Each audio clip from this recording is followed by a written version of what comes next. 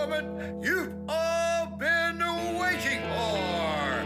It's time for the Steak for Breakfast podcast. It's Tuesday, July 20th, 2021, and this is the People's Podcast. This is Steak for Breakfast. Smokey, this is not Nam. This is bowling. There are rules. Today, Junior! America! Steak. For breakfast! So stand by.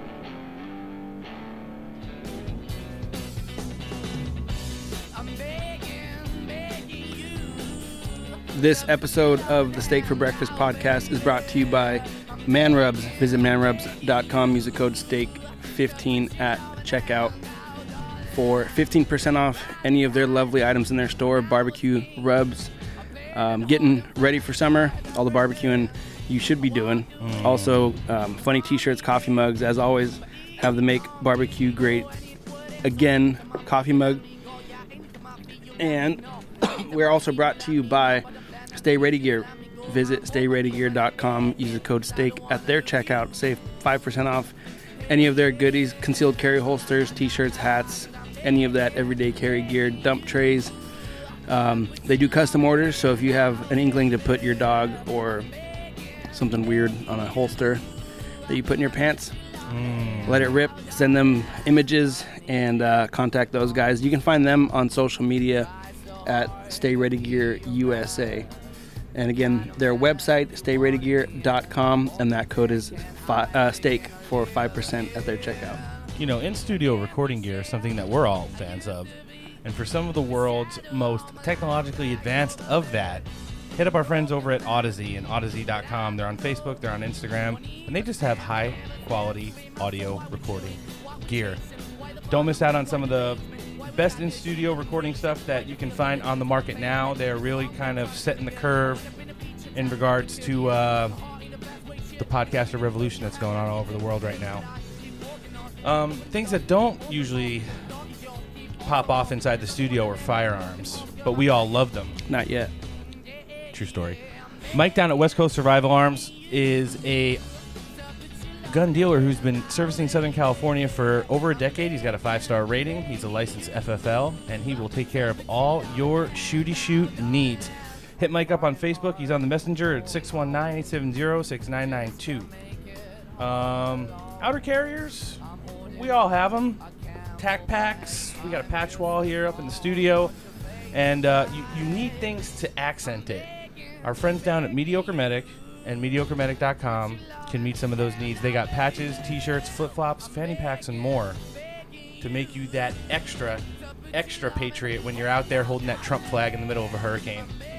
If you're looking for a little bit more high-end, the bouge of the tack gear, Mark Joe Friday over at Dumpbox and Dumpbox.us.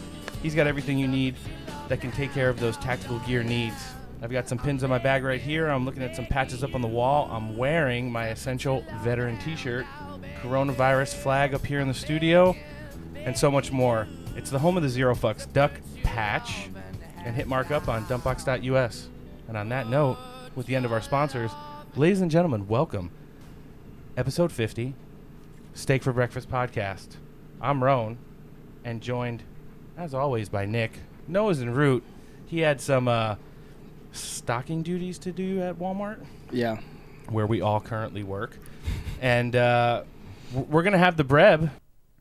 But before we get to the news, we have a guest on the show today. Current Florida State Representative out of District 32. And also current candidate for the U.S. House of Representatives out of Florida District 7. Mr. Anthony Sabatini, welcome back to the Steak for Breakfast podcast. Thanks for having me. Yeah, we really appreciate you coming on the show. And round two. Right. We kind of let our listening audience get into that a little bit. But, you know, it's one of those things that just happens. How are you doing, sir? And what do you got going on right now? Very well. Just traveling, getting ready for a little conservative conference this weekend, Turning Point. So I'm in Tampa. Oh, okay. Interesting. Turning Point are always a good time. Definitely got some really fired up people at those. we're going to be at the Clay Clark reopening event this weekend. So we're traveling up to Anaheim, and we're going to be participating in that. So Cool. Yeah. Great guys. Yeah, really good people, and it's been great connecting with them. We had Clay on the show last week, and then we're going to be meeting a whole bunch of, your supporters probably over the weekend. It's, some of the people that are speaking. All right, well, let's get right into it. So you're definitely an America First candidate, but just for our listenership to kind of get to know you a little bit better, what are some of the things that make you that? Well, America First, you ask a bunch of different candidates, they're going to tell you different things. But for me, basically, America First means saving the country, and that usually means saving the middle class. So stopping the destruction of the middle class is the fundamental thing to me. So that means arranging our political affairs in a way where Americans are benefiting seriously, materially, in a long way, and we're preserving the future of the nation. So first and foremost, it means stopping the big government experiments like Fauciism, Right. and letting the federal government or even state or local governments try to orchestrate each and every aspect of your life and therein destroy the economy along with your liberty. That's the first and most prescient, most important thing we need to do, is really go back to liberty and freedom for individuals. Secondly, in terms of foreign policy, it means ending all of these foreign entanglements and these ridiculous foreign escapades and wars we've been involved in, and wrapping up not just the wars in Afghanistan and Iraq, but really getting away from being the policeman of the world and funding all of this internationalism and doing what we can to help globalism. We need to get away from globalism and go back to nationalism. So that's really big to me. Deregulation is huge, but also really making sure we protect sovereignty through our courts, making sure that we're holding our agencies accountable and our judges. One thing we learned during COVID is we don't really have a lot of judges that are willing to stand up for the Constitution, whether it be election integrity or if it means just fighting what some of these insane governments are doing in terms of extended lockdowns, mask mandates, crippling religious liberty, and all sorts of things like that. And then, of course, I'd be remiss if I forgot to mention probably actually maybe number one or two most important issue, which is changing our immigration in this country. So stopping illegal immigration at all costs, with your E-Verify, building the wall, things like that, but also changing the normal immigration system, because right now the system of unlimited immigration, millions of new Americans coming in every year, displaces and hurts middle and working class people in this country. So cutting back on that. Yeah, that's definitely something that we have to take into account. I know the immigration system affects us pretty bigly out here in California, especially in San Diego down on the border, where we've kind of had, well, we can't call it a crisis. We can't call it a surge. There's so many things that we're not allowed to call it. But at the end of the day, it is what it is. And that unstemmed and unchecked illegal immigration that's been kind of affecting not just the southwest border of the United States, but pretty much like you alluded to with affecting the working and middle classes, the overall entirety of the country for decades on end now. And we're at a point to where some of these amnesty bills are starting to get floated around in Washington, D.C. They're kind of like pre-gaming the direction they want to take on that, since they've had so many other things like H.R. 1 and things of that nature shot down already. It looks like climate change and amnesty for illegals are going to be two of the next big ones on the docket going into next year. So it's really important to keep everybody in the know on just about what's going on, and how could that not only affect, like you said, the working middle class, but voter integrity overall. It's all connected. Absolutely. So yeah, but it goes back to just the rule of law and American sovereignty. We have to protect sovereignty, and you can't have rule of law, you can't have sovereignty, you can't have respect for laws. People, if there's no legitimacy in our laws and our elections, people right now, obviously we're finding out there was a lot of fraud, there's a lot of shenanigans, but even before we find anything out, just the fact that half our country doesn't feel comfortable with the laws and regulations in this country and how we elect people, and you see how corrupt it is, that's the real problem. And that's what creates the illegitimacy is people don't trust their own country. Yeah. They don't trust the government. So therefore they stop trusting each other. They stop loving the country because how could you be expected to be patriotic and love a country that is corrupt? Right. No, it makes total sense. That's fundamental. Yeah, and staying kind of on that and talking about things related to Stop the Steal in general. I saw, you've been pretty active on Twitter, and we saw a couple over the last 24 hours. I mean, yesterday you were talking about All Eyes on Fulton County, Georgia. But before we get into that, yesterday you tweeted out that the Republican Party had raised $300+ million claiming to fight for election integrity. And guess how much of that they spent on the Maricopa County audit? Zero. That's something really interesting that you pointed out there, something that we've been kind of pointing out on the show for a while right now. I think the widening divide between Trump world and the real pulse of the Republican Party and Ronna McDaniel over there at the RNC is continuing to widen.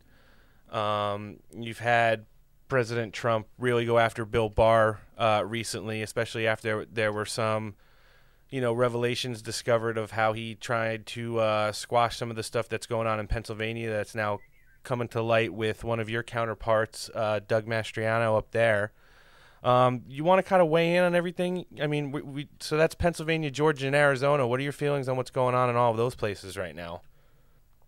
Okay, well, yeah, I mean, there's a couple different states in Arizona. What we found out is that the Republican thing to assist in the audit in Maricopa County, which is the biggest county, as you know, it's the Phoenix area county in the state of Arizona. They've done nothing. Now, what I have heard is that the state Senate, which ordered the audit, didn't want to take the National Republican Party's money. I don't know if that's true. That's just what some of my sources have told me after I made that tweet today. But either way, they should have. They should have been driving it from the beginning because it shouldn't have taken as long as it did. It's been 2.5, 3 months now of the audit. It's ridiculous. It should have never taken that long. So that's an issue. I can't wait to see what happens. And the Republican Party better start supporting them more to find out, to get to the conclusion of what really happened out there. And then secondly, in Georgia, like your listeners know, on Tucker Carlson this week, they found hard evidence of duplicate ballots, thousands of ballots that have been counted twice. Obviously, we know why.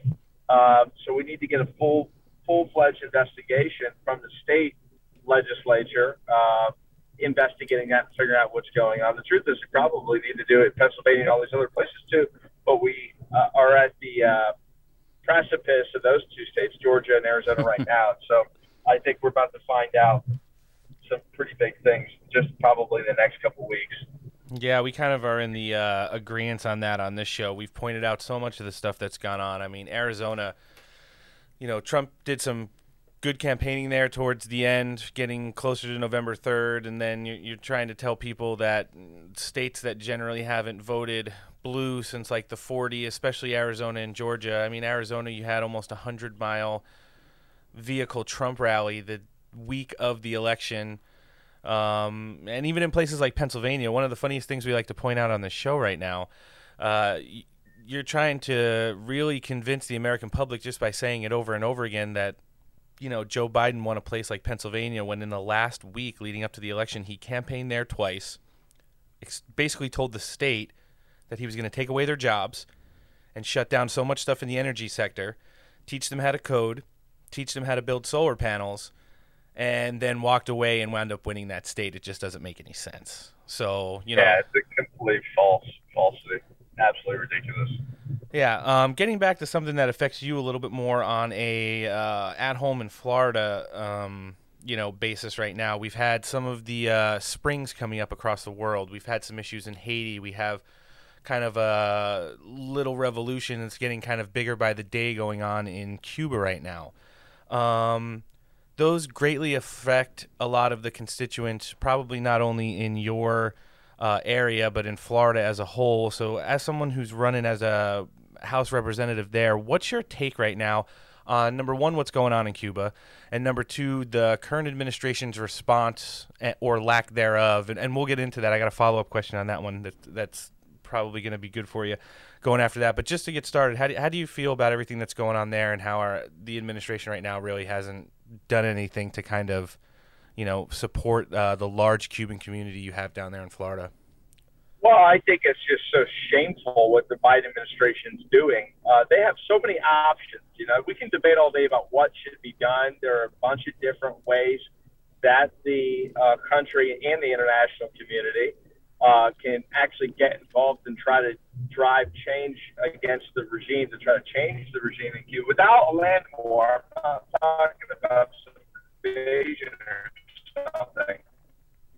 But I think there is pressure on the base of the Democrat Party doing. They're trying to convince Biden to actually end the economic sanctions we have currently, which is basically a way of supporting the regime because it's a corrupt communist regime that takes any economic benefit they have and uses to bolster their own power over their own enslaved people.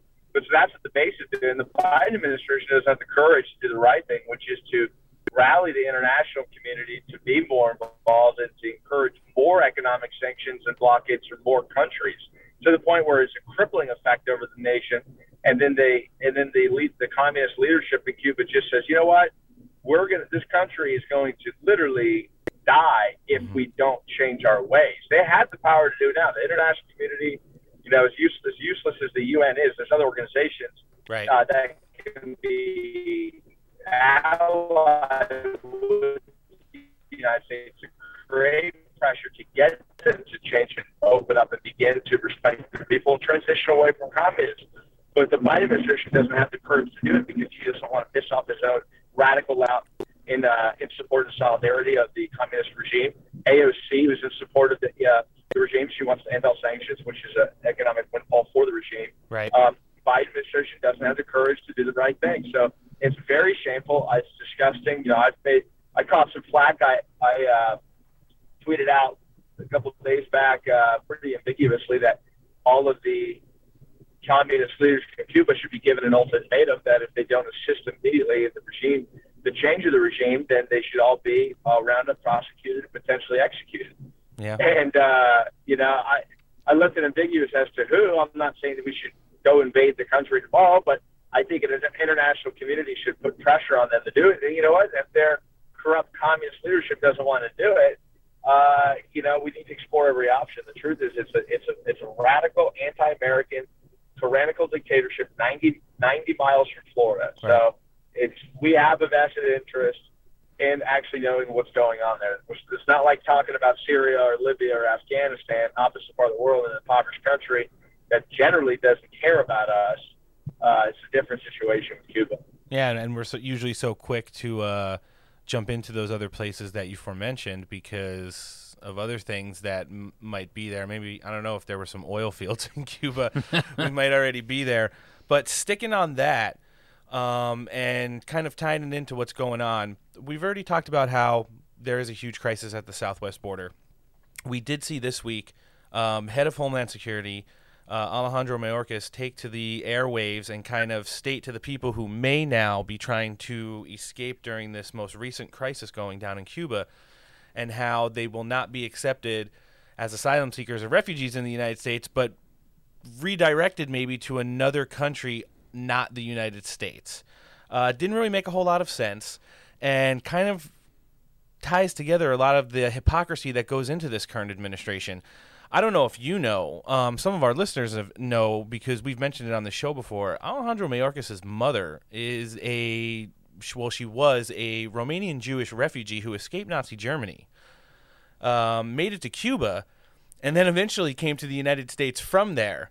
So I thought it was pretty interesting this week to see the head of Homeland Security kind of redirecting Cuban refugees away from Florida in the United States when at some point, albeit a long time ago, his mother was in the exact same spot.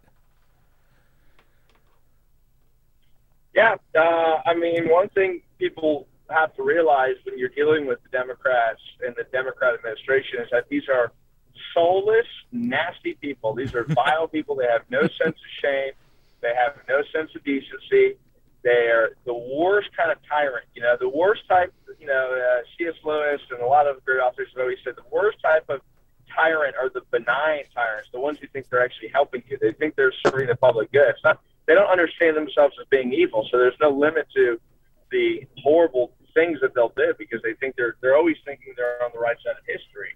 And a lot of the Biden administration officials fit this category of people who are just so evil I mean, you're literally talking about denying Cuban immigrants any refugee status based on the fact that they know they're going to vote Republican. They have no shame in admitting that. They're not going to put in those exact words, but that's what it's about. You know, they want immigrants from countries where you're going to get a certain demographic who are going to be more impoverished and, you know, more prone to the Democratic Party versus the Cuban immigrants, which have always come right straight into the middle class and work really hard and love this country. They're basically mode of patriotism and entrepreneurship just brings them to the Republican Party, and the Dems know that. They're shameless about the fact that they don't want those people to come here. Sad. Yeah, it sure is.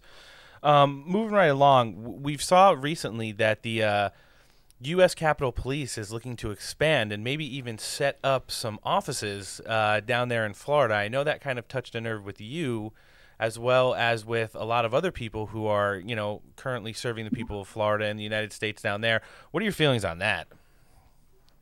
I think it's absolutely devastating, and if the Republican Party doesn't stand up and fight and make sure this doesn't happen, then they really have no right to exist whatsoever, because this is such a low bar and easy to meet, and it's such an existential threat. So let's be clear about what the Capitol Police is. Most people don't actually know.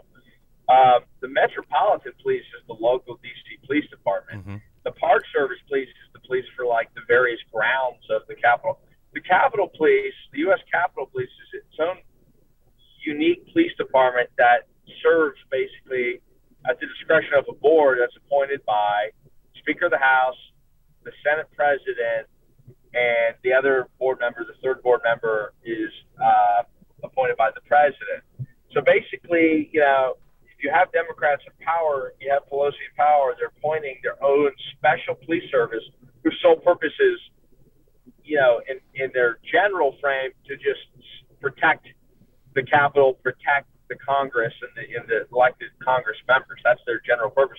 But that has a very fluid definition. You can use it in many different ways. So what they want to do is seek out any enemies of the regime, any enemies of the democratic power structure, and try to destroy them. And they'll do it through monetary they'll do it through financial incentives. They'll basically fund this police department to go partner with state and local law enforcement agencies throughout the country, but starting in two of the biggest states, Florida and California, and Texas being the other second biggest state, and partnering with these folks to try to come up with crimes or process crimes to start punishing and arresting, mistreating, and holding without bail, you know, hundreds, if not thousands of Americans. And we've already seen hundreds of Americans who were not even involved with the Capitol riot questioned or detained, even though they did nothing wrong. They just happened to be at the actual speech the president gave that day. So This is just a foothold towards a nationalized political police department that will be, like I said, nationalized and at the control of Nancy Pelosi. And it's an existential threat, and it's what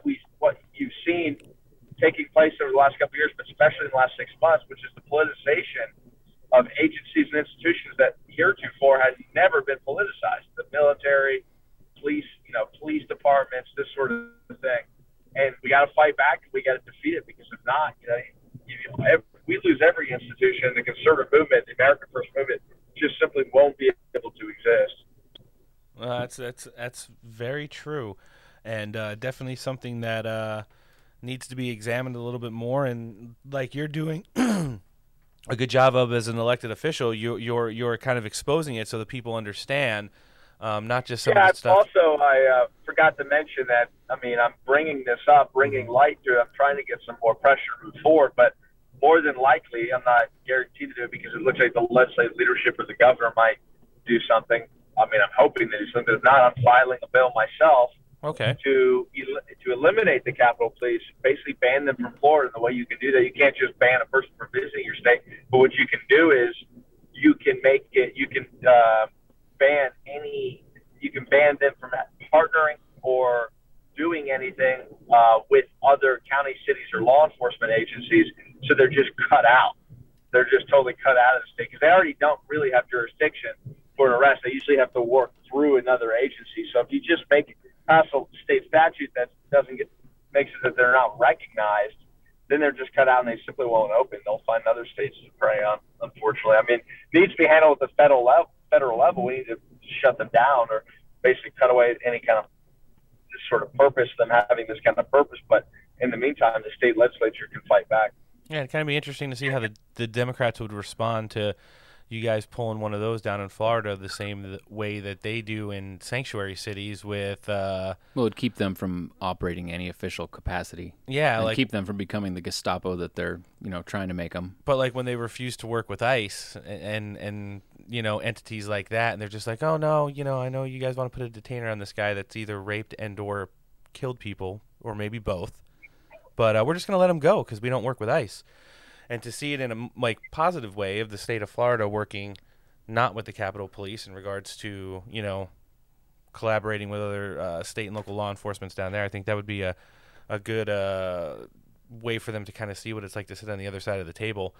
How's your relationship with Governor DeSantis down there? And what are some of the things that you guys are working on right now?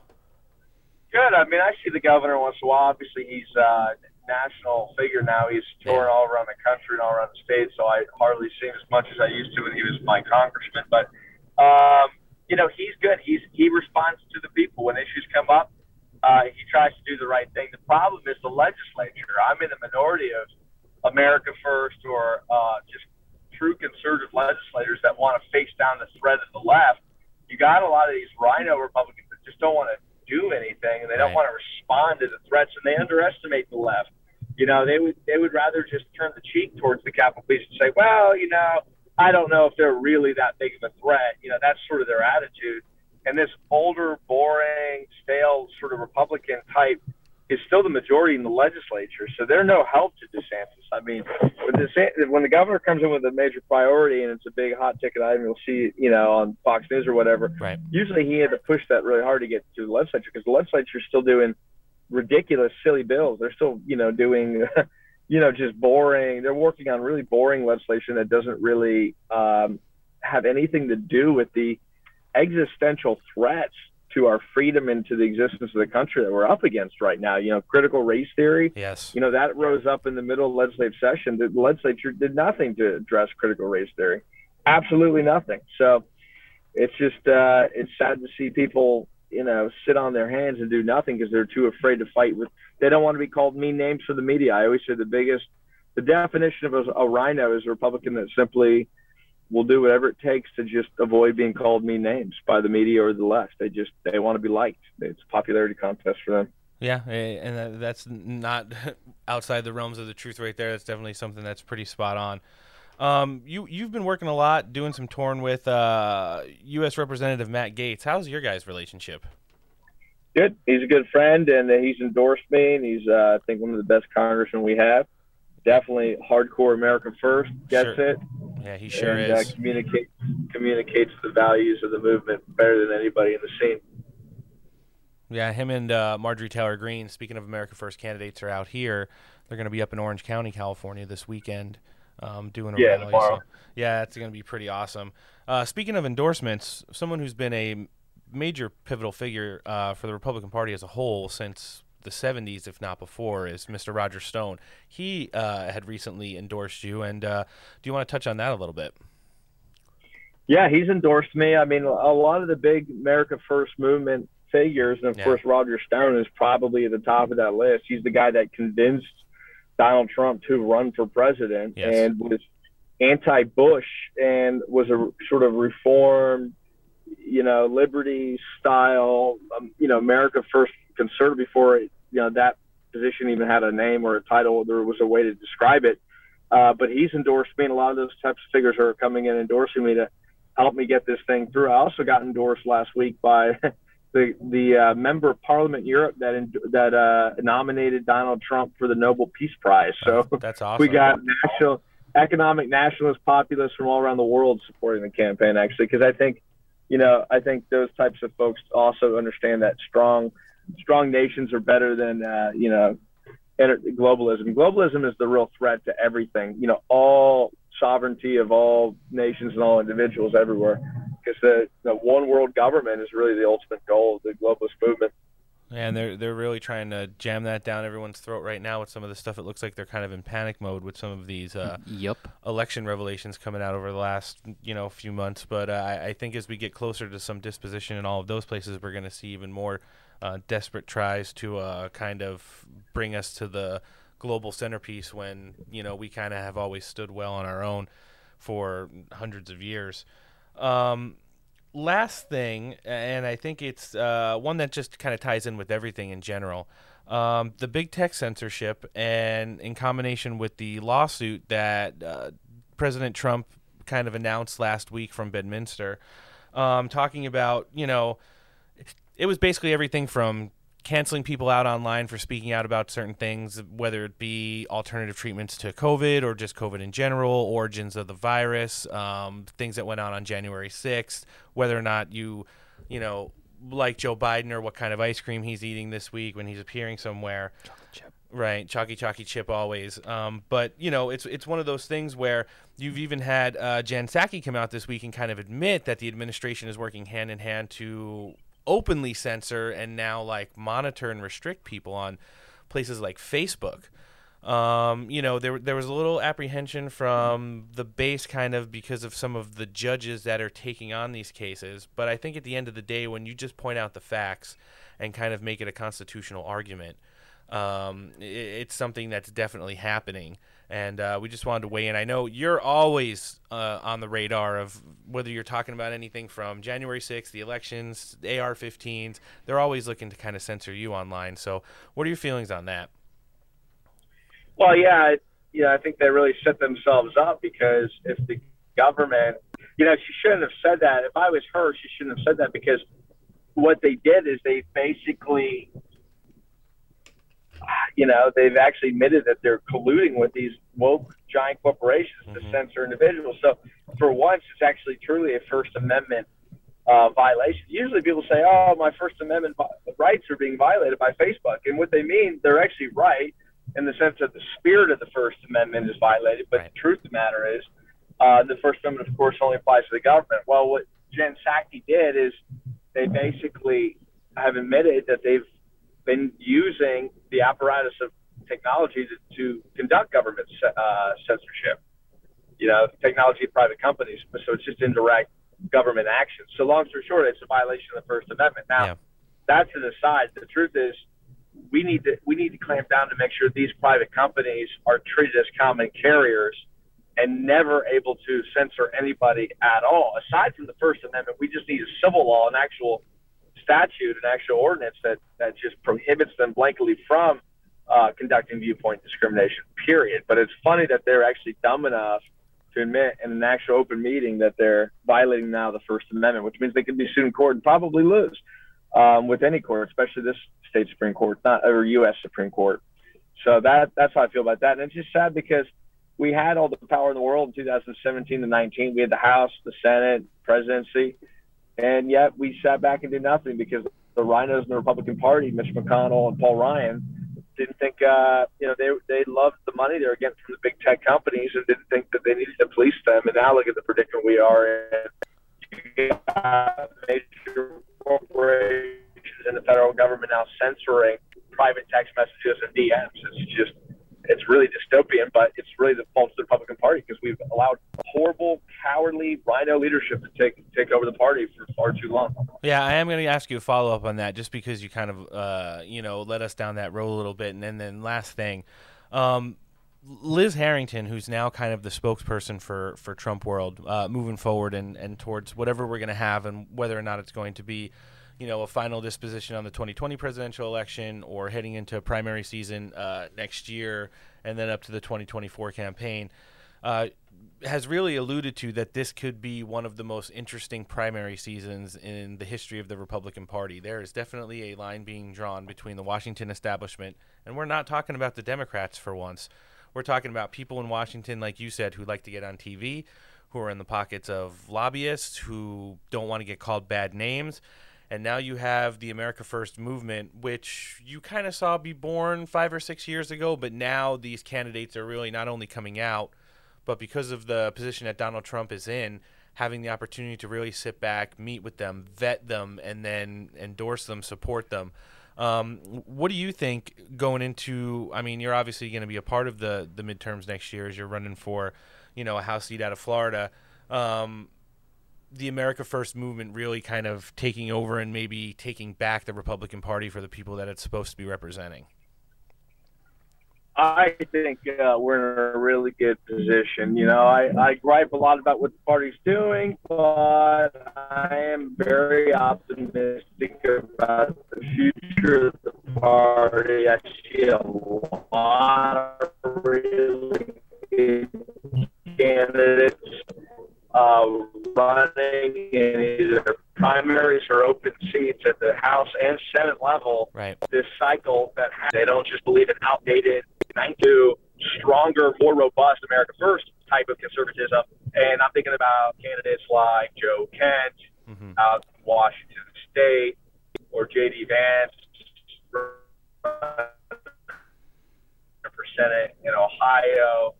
This new guy to be running against Mark, what's his name, the Democrat that won in Arizona last year, Pafford, I think, something along those lines.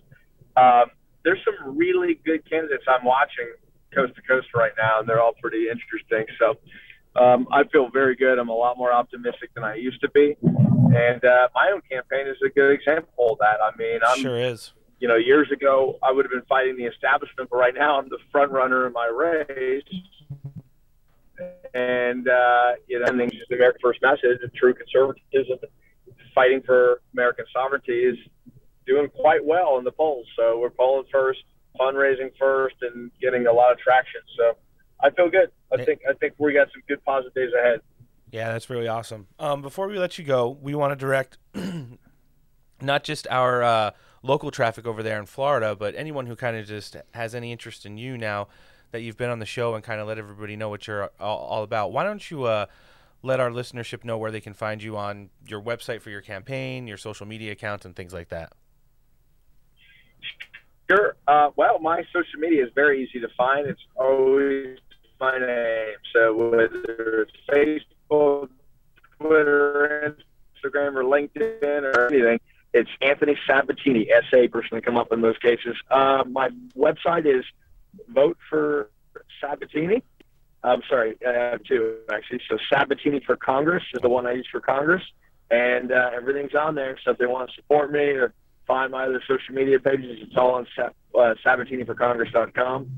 And or they can just always call me. I always tell people, since the beginning I've been in politics, I always just get my cell phone number out. So it's 352-455-2928. So feel free to call me or text me anytime. Nice. If they have any questions about the campaign or what's going on. So, and I always say, people, if a candidate's not willing to give his cell phone out to the public, then honestly, you probably shouldn't think about voting for that person, because you're definitely not going to get their number once they're in office. So right. You should have it beforehand and after. So, nice. Yeah. But reach out. I'd have to admit and confirm that since we've connected a little over a month ago, you immediately gave us your number, and you've been extremely accessible as someone I would just text or call on almost a normal basis. Sir, we really appreciate you taking out the time to come back. Moving forward and heading towards midterm season, we'd love to have you on closer to then, not before you get super busy, but kind of right before you hit that big home stretch there. We're really appreciative of you taking the time out to come on the show with us today and kind of give everybody some insight on what you're all about. And, we continue to wish you the best of luck and support. Absolutely. Count me in. I'll be back on the show, and thanks for what you're doing, and enjoy the weekend with Matt Gaetz and MTG. That's it. Yep. That's Florida State Representative out of District 32 and current U.S. Congressional candidate out of Florida 7, Anthony Sabatini. Thanks for coming on the Steak for Breakfast podcast. All right. Well, that was awesome. We really appreciate Representative Sabatini coming on the show with us today. But without further ado, let us introduce to our listening audience in his first podcast appearance ever and on the Steak for Breakfast podcast, the Daily Breb, Mr. Breb. Welcome to Steak for Breakfast. How y'all doing? We're doing great. Here. Currently sweating profusely, but other than that, great. Yeah, it's pretty hot out here in San Diego recently. We've had some real bad humidity out here I know everybody in the deep south always says that it's bad, but we've been hovering in the high 80s for like the last 3 weeks because of all the hurricanes. Which going probably on. doesn't seem bad for most people, but we're not used to sweating as soon as you walk out of the house. It's hot. Oh, it's been hot down here every day. Every day. Where are you operating out of? Well, I'm in Houston right now seeing my sister, but I'm usually in Louisiana, so Oh, it stays hot over it's there. always I like it. stays steamy. Always steamy. All right, well, welcome to the show. We've got a action-packed episode here. We just had Representative Anthony Sabatini out of Florida District 32. He's extra fucking based, and we'll prove it later in the episode because I've pulled a couple of his most recent tweets.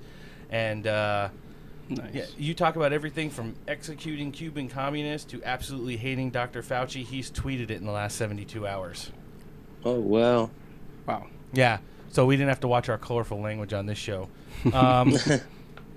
Yeah, we've got a lot to cover, and I think for starters, the fallout from last week's Maricopa audit update. The press conference was held live on TV. It was streamed on all of the non-YouTube channels, in addition to Right Side, America's Voice, and OAN. And we've gotten some pretty shocking revelations out of just the initial audit results.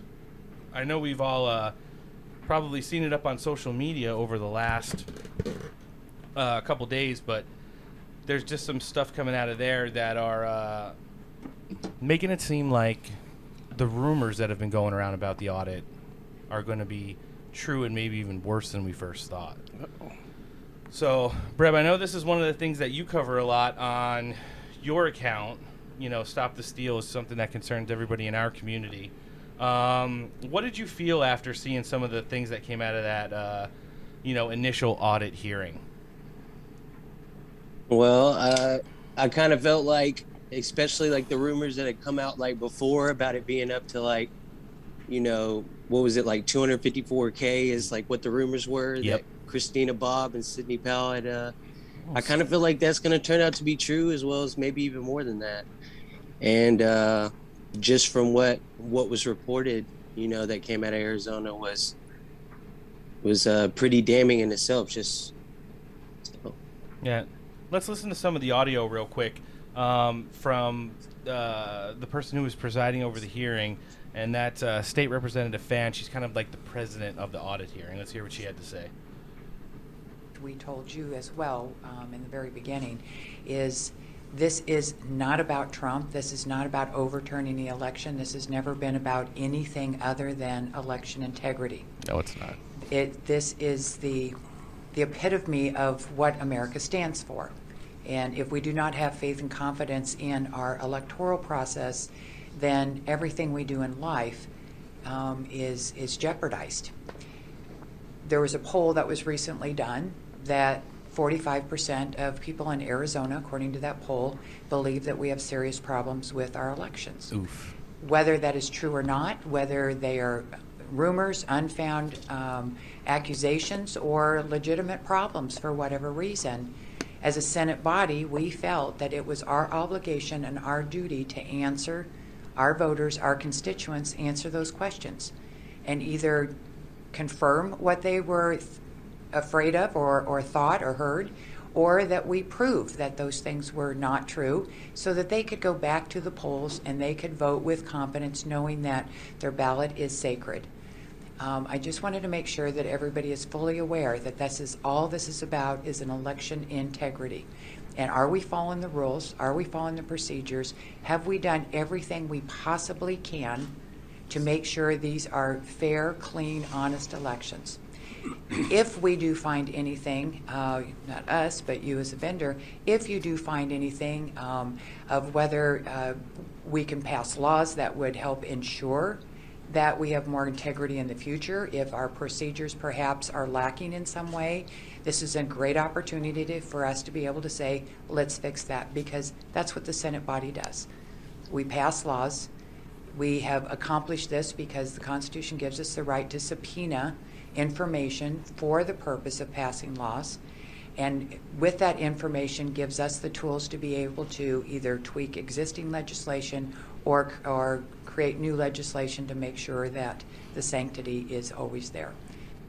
So there's that. I mean, that's pretty powerful testimony from the presiding state senator that was kind of looking at the audits. That coincided with some numbers that came out of that initial hearing, and that kind of goes with, and I'll just read a couple of them off the cusp. 70% more mail-in ballots received than requested. 10,000 voters added to the rolls after Election Day that cast a ballot in 2020. Election servers was hacked during the election. Remote access was available. All access logs wiped in March of 2021. Original and duplicate ballots were not marked and could not be verified. And the number of votes certified does not match the number of ballots sent to the audit. And that's in addition to the auditors, and we'll get to that in a second, talking about how there was 8 administrators who could access all of the voting machines. Those 8 administrators used one common password. And from the week leading up to the election till about a month afterwards, those 8 people using one common password tried to access those voting machines and tabulation devices 37,000 times. Wow. So, yeah, it's just some of the stuff, you can't make it up, even though you wish it was. It sounds kind of like a bad dream. Unfortunately, it's the reality that we're living in right now, and it's why we're in the current situation that we're in. And I'm not just talking about $5 cartons of eggs and $6 a gallon gasoline out here in San Diego. I'm talking about the fact that, the election was rigged and stolen. I mean, it's becoming more and more true every day. And we're using hard evidence. And we have every state you could possibly imagine jumping in on this. After hearing that, Breb, what'd you think? She's kind of a firecracker. She's not Kelly Ward. She's not Senator Wendy Rogers out there, but she still seems like, if she was a grandma and you were talking about how she was dealing with her grandkids, she'd probably wield a pretty mean wooden spoon. Yeah. So. And I think she's just trying to keep it. I think she's just trying to be as professional as she can be about it, because she knows like what she's talking about, like what she's dealing with. But I think that she'll be the one to like she's trying to be professional about the way she's talking like about it. But I think she's ready to roll. Oh yeah, she knows. I know one person who's getting pretty impatient about the stuff going on in Maricopa, and that's probably Donald Trump. He put out one of his, from the office of Donald Trump, tweet statements shortly thereafter the conference and over the weekend, and I'm going to read it right now. Fox News and other media outlets incorrectly side with the outdated and terrible Maricopa County Election Board to report no fraud found in the presidential election. They spew the gross misinformation purposely and put out by the county and the Associated Press, and all caps, ignore the very important Arizona Senate hearing yesterday, which shows 168,000 fraudulent ballots printed on illegal paper, in parentheses, unofficial ballots, 74,000 mail-in ballots received that were never mailed, in parentheses, magically appearing ballots, 11,000 voters were added to the rolls, all caps, after the election and still voted. And the access logs to the press and ignored the very important Arizona Senate's hearing yesterday, which showed 168,000, blah, blah, blah. He kind of goes on. He said, and just like Nick, you're probably feeling right now and usually do when it comes to Stop the Steal, because you always ask where Rudy Giuliani is. I'm quoting now, "I've heard enough. It's time to decertify this election," Senator Kelly Townsend said. "This fraud was so bad, I want to see indictments." Senator Sonny Burrell says, "I've seen enough evidence to challenge the validity of the certification of the Maricopa County election results. Arizona shows fraud and voting irregularities many times more than would be needed to change the outcome of the election in that state." You do have to give the Democrats some sort of credit. I mean, they went all in on this one. No, and they did, and it wasn't a last-minute, last-ditch effort. Like, this thing had been calculated, I believe, since Trump got put in office. Yep. And you look at, we can go deep down the rabbit hole, which we try not to do too much on the show, but you look at... We sure do. I mean, this is not the first time the left has tried to push for mail-in ballots. Right. It's not like a brand new thing. They've been conditioning people. I mean, you look back, I think Trump just landed in this timeline at the time that was convenient for them. I think they were setting this up to be able to pull the trigger on this operation, whether Biden was in office, we were supposed to be in anybody, you know what I mean? The 16 years of Hillary that would order in the 2030 agenda. So you look at you just look at the illegal immigration and the rampantness of now. I mean, since I've been an adult, even a young adult into high school, there was a hot topic of bringing people in, and that coinciding with no voter ID, mail-in ballots. Like, this is a recipe. It's a formula they've orchestrated, then controlling the media and censorship. Like, their plan has unfolded probably to the best they could pull it off. You got to give them credit at some point to go, well, that was a good shot. I mean, you guys definitely had a lot of players in the game and pulled it off better than probably any other organization could have. But, you know, we hope and pray that this thing comes to light and that the people would wake up, because that's the big a lot of people are waking up. Yeah, and that's, we talked about it a couple weeks ago, that there's not so many people in the middle anymore. You know, there's people that whole lives have just kind of floated through the political realm and not really got involved, and now I think everyone's kind of picked a side.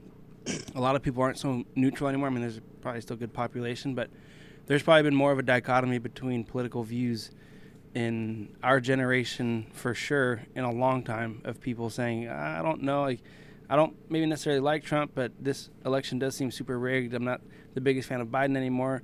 And whether people are outspoken on social media or not, that's usually what we kind of gauge where the people stand. But I think a lot of people are so over the drama and all this just nightmarish kind of operation going on that people maybe aren't posting about it anymore. They're not super involved anymore. We're posting about it all the time. Yeah, and I'm talking about the people that have been in the middle for years. The ones that just want to start taking pictures of their dinners again at Chili's. But when you talk to them, probably when there's no one around, I'm sure that they'll sit down and go, do you believe this guy really won the election? They'd probably honestly tell you, I don't think so. Yeah, there's that meme going around of Chris Pratt that contradicts the current administration's door-to-door knocking to see if you'd like information on the vaccine, and he said what we really should be doing is going knocking door-to-door and asking if you really think Joe Biden won the election. Yeah. So, I mean, and that's just the fact of the matter. I want to give this a little bit more context. We have some of the actual auditor administrators who performed well last week, giving some testimony to Senator Fan up in Maricopa. Let's hear what they had to say. 1112, for anybody that wants to go back and watch the testimony on this, he said that 37,000 queries for logins happened in one day. That is off the charts as far as internet traffic into that system. Well, why were they doing that?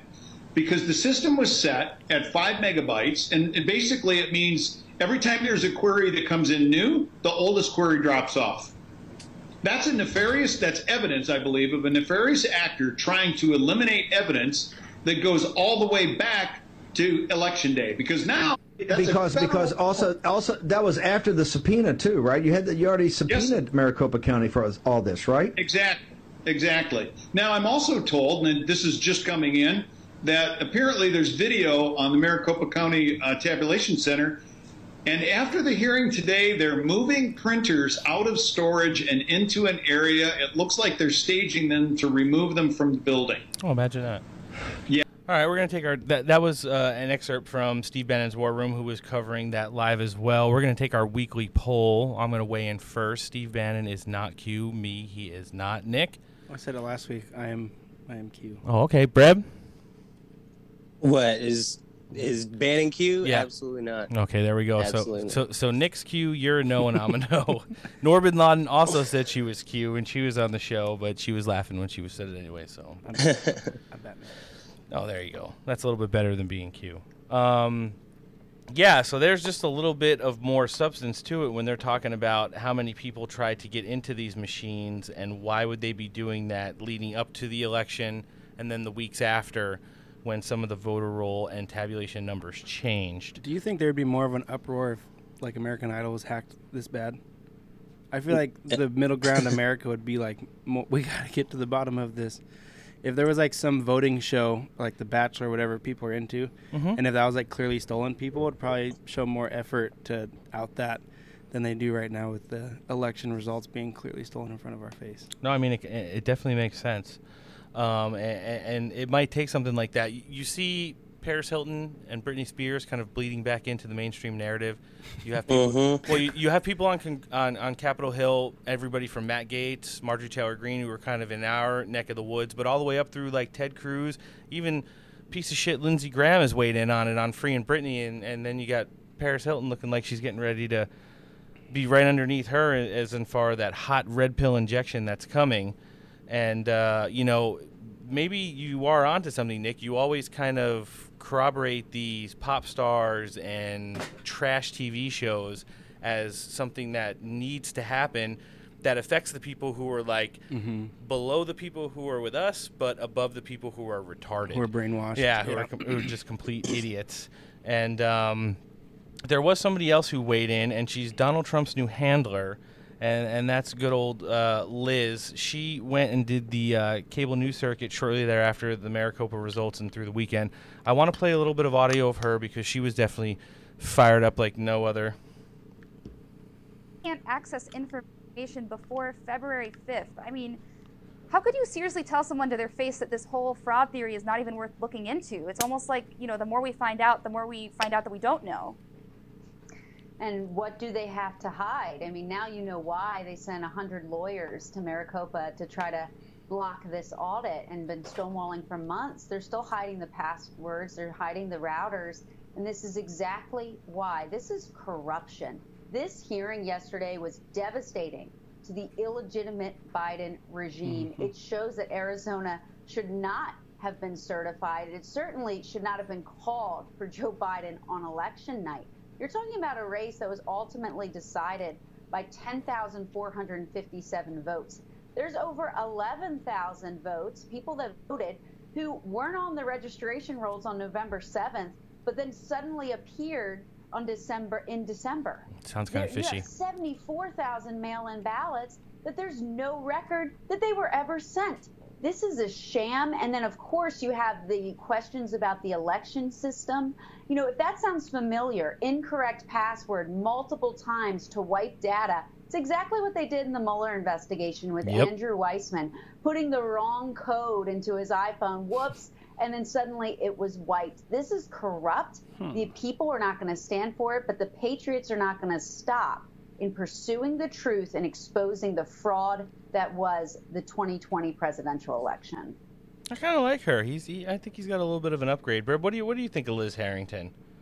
I remember when I first heard that was his new spokesperson. I followed her, and she's been fired up ever since. I'd never heard of her before then, but she's been really on it, and I like the way she she posts a statement and then writes them out, and writes out all the fraud that's reported, and she does a good job of getting it out there. Then I've really liked her on the when she goes on these shows and stuff. Yeah, I mean, Donald Trump kind of took a two-pronged attack in response to her, which was in response to the audit hearing. The first one is a statement, but the second one is even a bigger statement in a different way, shape, and form. First one reads, why won't, all caps, Rhino Maricopa County Board of Supervisors in Arizona give up the routers? What are they trying to hide? Everything. They are fighting for life or death. What's going on? Give up the routers. Doesn't this mean that the voting was, despite their statements and to the contrary, connected to the internet? The voter fraud in the 2020 presidential election was monumental, and the facts are coming out daily. So we kind of sat on that through the weekend. There were a couple events going on. And late last night, decided to release a statement that said, on July 24th, in Phoenix, Arizona, in the heart of Maricopa County, he will be holding a Trump rally. So apparently Papa has run out of patience, because we've pointed it out for the last however long this Maricopa audit's been going on. Donald Trump is physically and literally separating himself from this. He's not putting his name on it. He's not saying that he's in control of it. He's not saying that the people that are doing the work are answering to him. But he knows that there's so much red tape that the County Board of Supervisors is putting up in between finishing this audit and getting the real results, that he's going to literally go there, a place that had a 100-mile car rally the day before the presidential election in a county where he supposedly lost, and hold one of his Trump bangers down there. I totally forgot about that. Yeah, it looks like it's getting ready to party like it's 2016 again. So it's going to be pretty epic, I think, in Maricopa County. And it'll be the first day of the full moon. So all the real winners will be out for that event. Yeah, it's going to be pretty awesome. I can't wait to watch it this weekend. So, wrapping up Arizona, State Senator Wendy Rogers put out a statement over the weekend that said she's had enough. She wants the electors that were awarded to Joe Biden in the 2020 presidential election recalled. She said they have the votes to do it. And she said at the least, even if they don't flip the electors, she's like, do the fucking election over again. I don't care if we have to use paper ballots to send. I mean, there's so much other stuff that we're not covering that was in that thing. They had software and antivirus software. You only have antivirus software in machines unless it's connected to the internet. That was installed and not updated since 2019. They had 4 different kinds of paper that were voted on and paid for by the County Board of Supervisors in Maricopa County and throughout the state of Arizona. And those were, believe it or not, they make bleed-proof papers. Whoa. And then they were holding up examples of actual ballots that were used in the election that showed, and this connects another rumor of Sharpie Gate, people in Arizona, after they called the election on Fox News who were still waiting in line, saying that when they were coming out, people were giving them Sharpies instead of pens to fill out their ballots, and how paper that wasn't authorized to be used in the election was used by simply holding up a ballot and seeing that, the Sharpies that they gave them on the paper that they weren't supposed to be voting on had bled all the way through, which would fuck it up when it goes through the tabulation machine. In addition, there was another part where they were kind of doing a segment of the audit, how far they are so far results, where there was a computer screen and there was like 2 targets. Mm-hmm. Okay, they look like crosshairs. And just imagine, like, right outside the center of the crosshair, like in the, one of the top, let's just say the top right quadrant, and there was a dot there. And they would say, in any other election, that is the margin of error for signature verification and for dot verification that the machines are set to. Mm-hmm. And then they showed the ones that were actually used in Maricopa County and throughout Arizona in the election. The fucking dot was outside of the crosshairs. So they had turned it up like just as high as a PCR test and said, why don't you guys go vote with Sharpies instead of pens, and we'll just play it from there. So it's just like a disaster from head to toe. I wish I could say it's worse than Georgia, but it's not. But it also looks really bad. And the County Board of Supervisors are still holding on to the internet passwords, the domain names, the tabulation devices, all which will show where the traffic came from, when the traffic was in and out, was it hooked up to the internet, and what did they do or not to change the voter rolls. So that's where we're at in Arizona right now. I think they have like a few more days, maybe by next Tuesday, before they start issuing subpoenas again. And go ahead.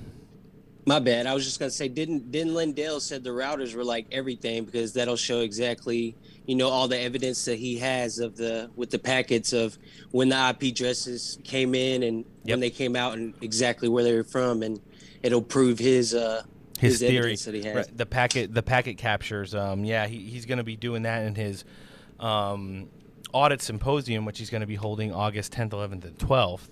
And I'm really interested to see what's going to happen there. We do have to move on, though, to Georgia, which is another hot mess and absolutely out of control. They have been really heating up there. We've got, I think, 3 different lawsuits that encompass at least 4 different counties. And,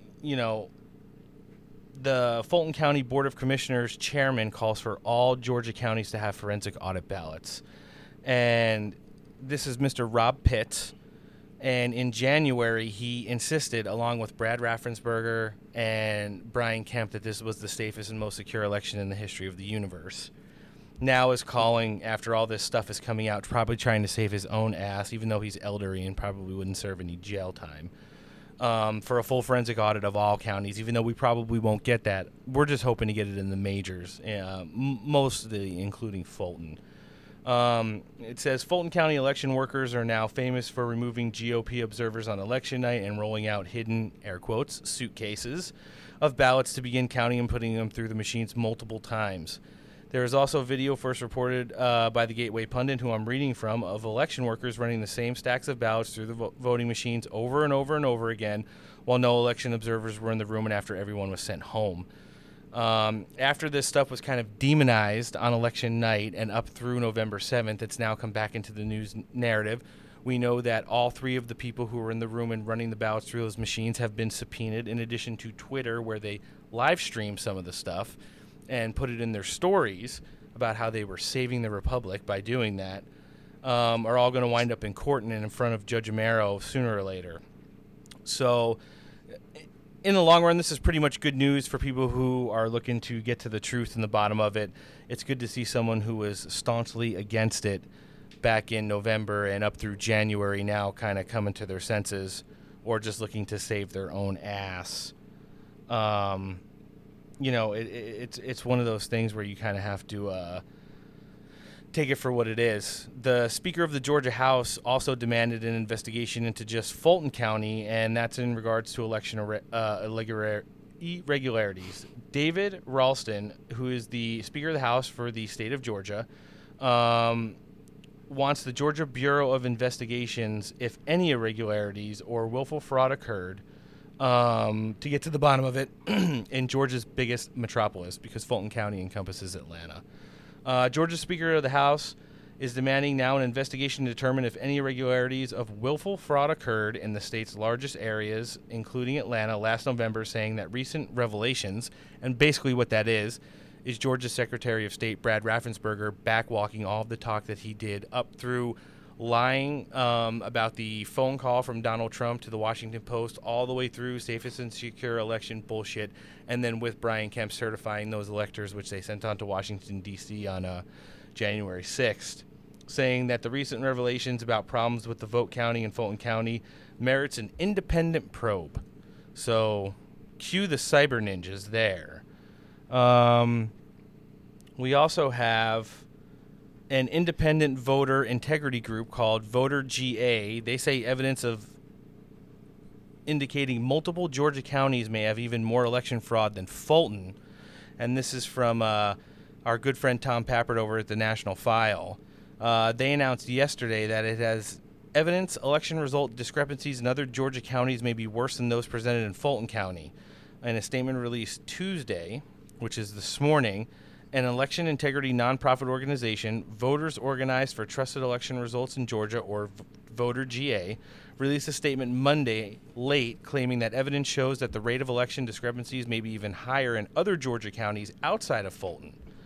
Voter GA showcased a trove of evidence indicating that the error reporting rate in Fulton County was a staggering 60%. And that's when you're talking about the 100,000 getting purged off the voter rolls. You're talking about the chain of custody forms that just didn't exist, this, that, and the other thing. Speaking of chain of custody, it's pretty funny.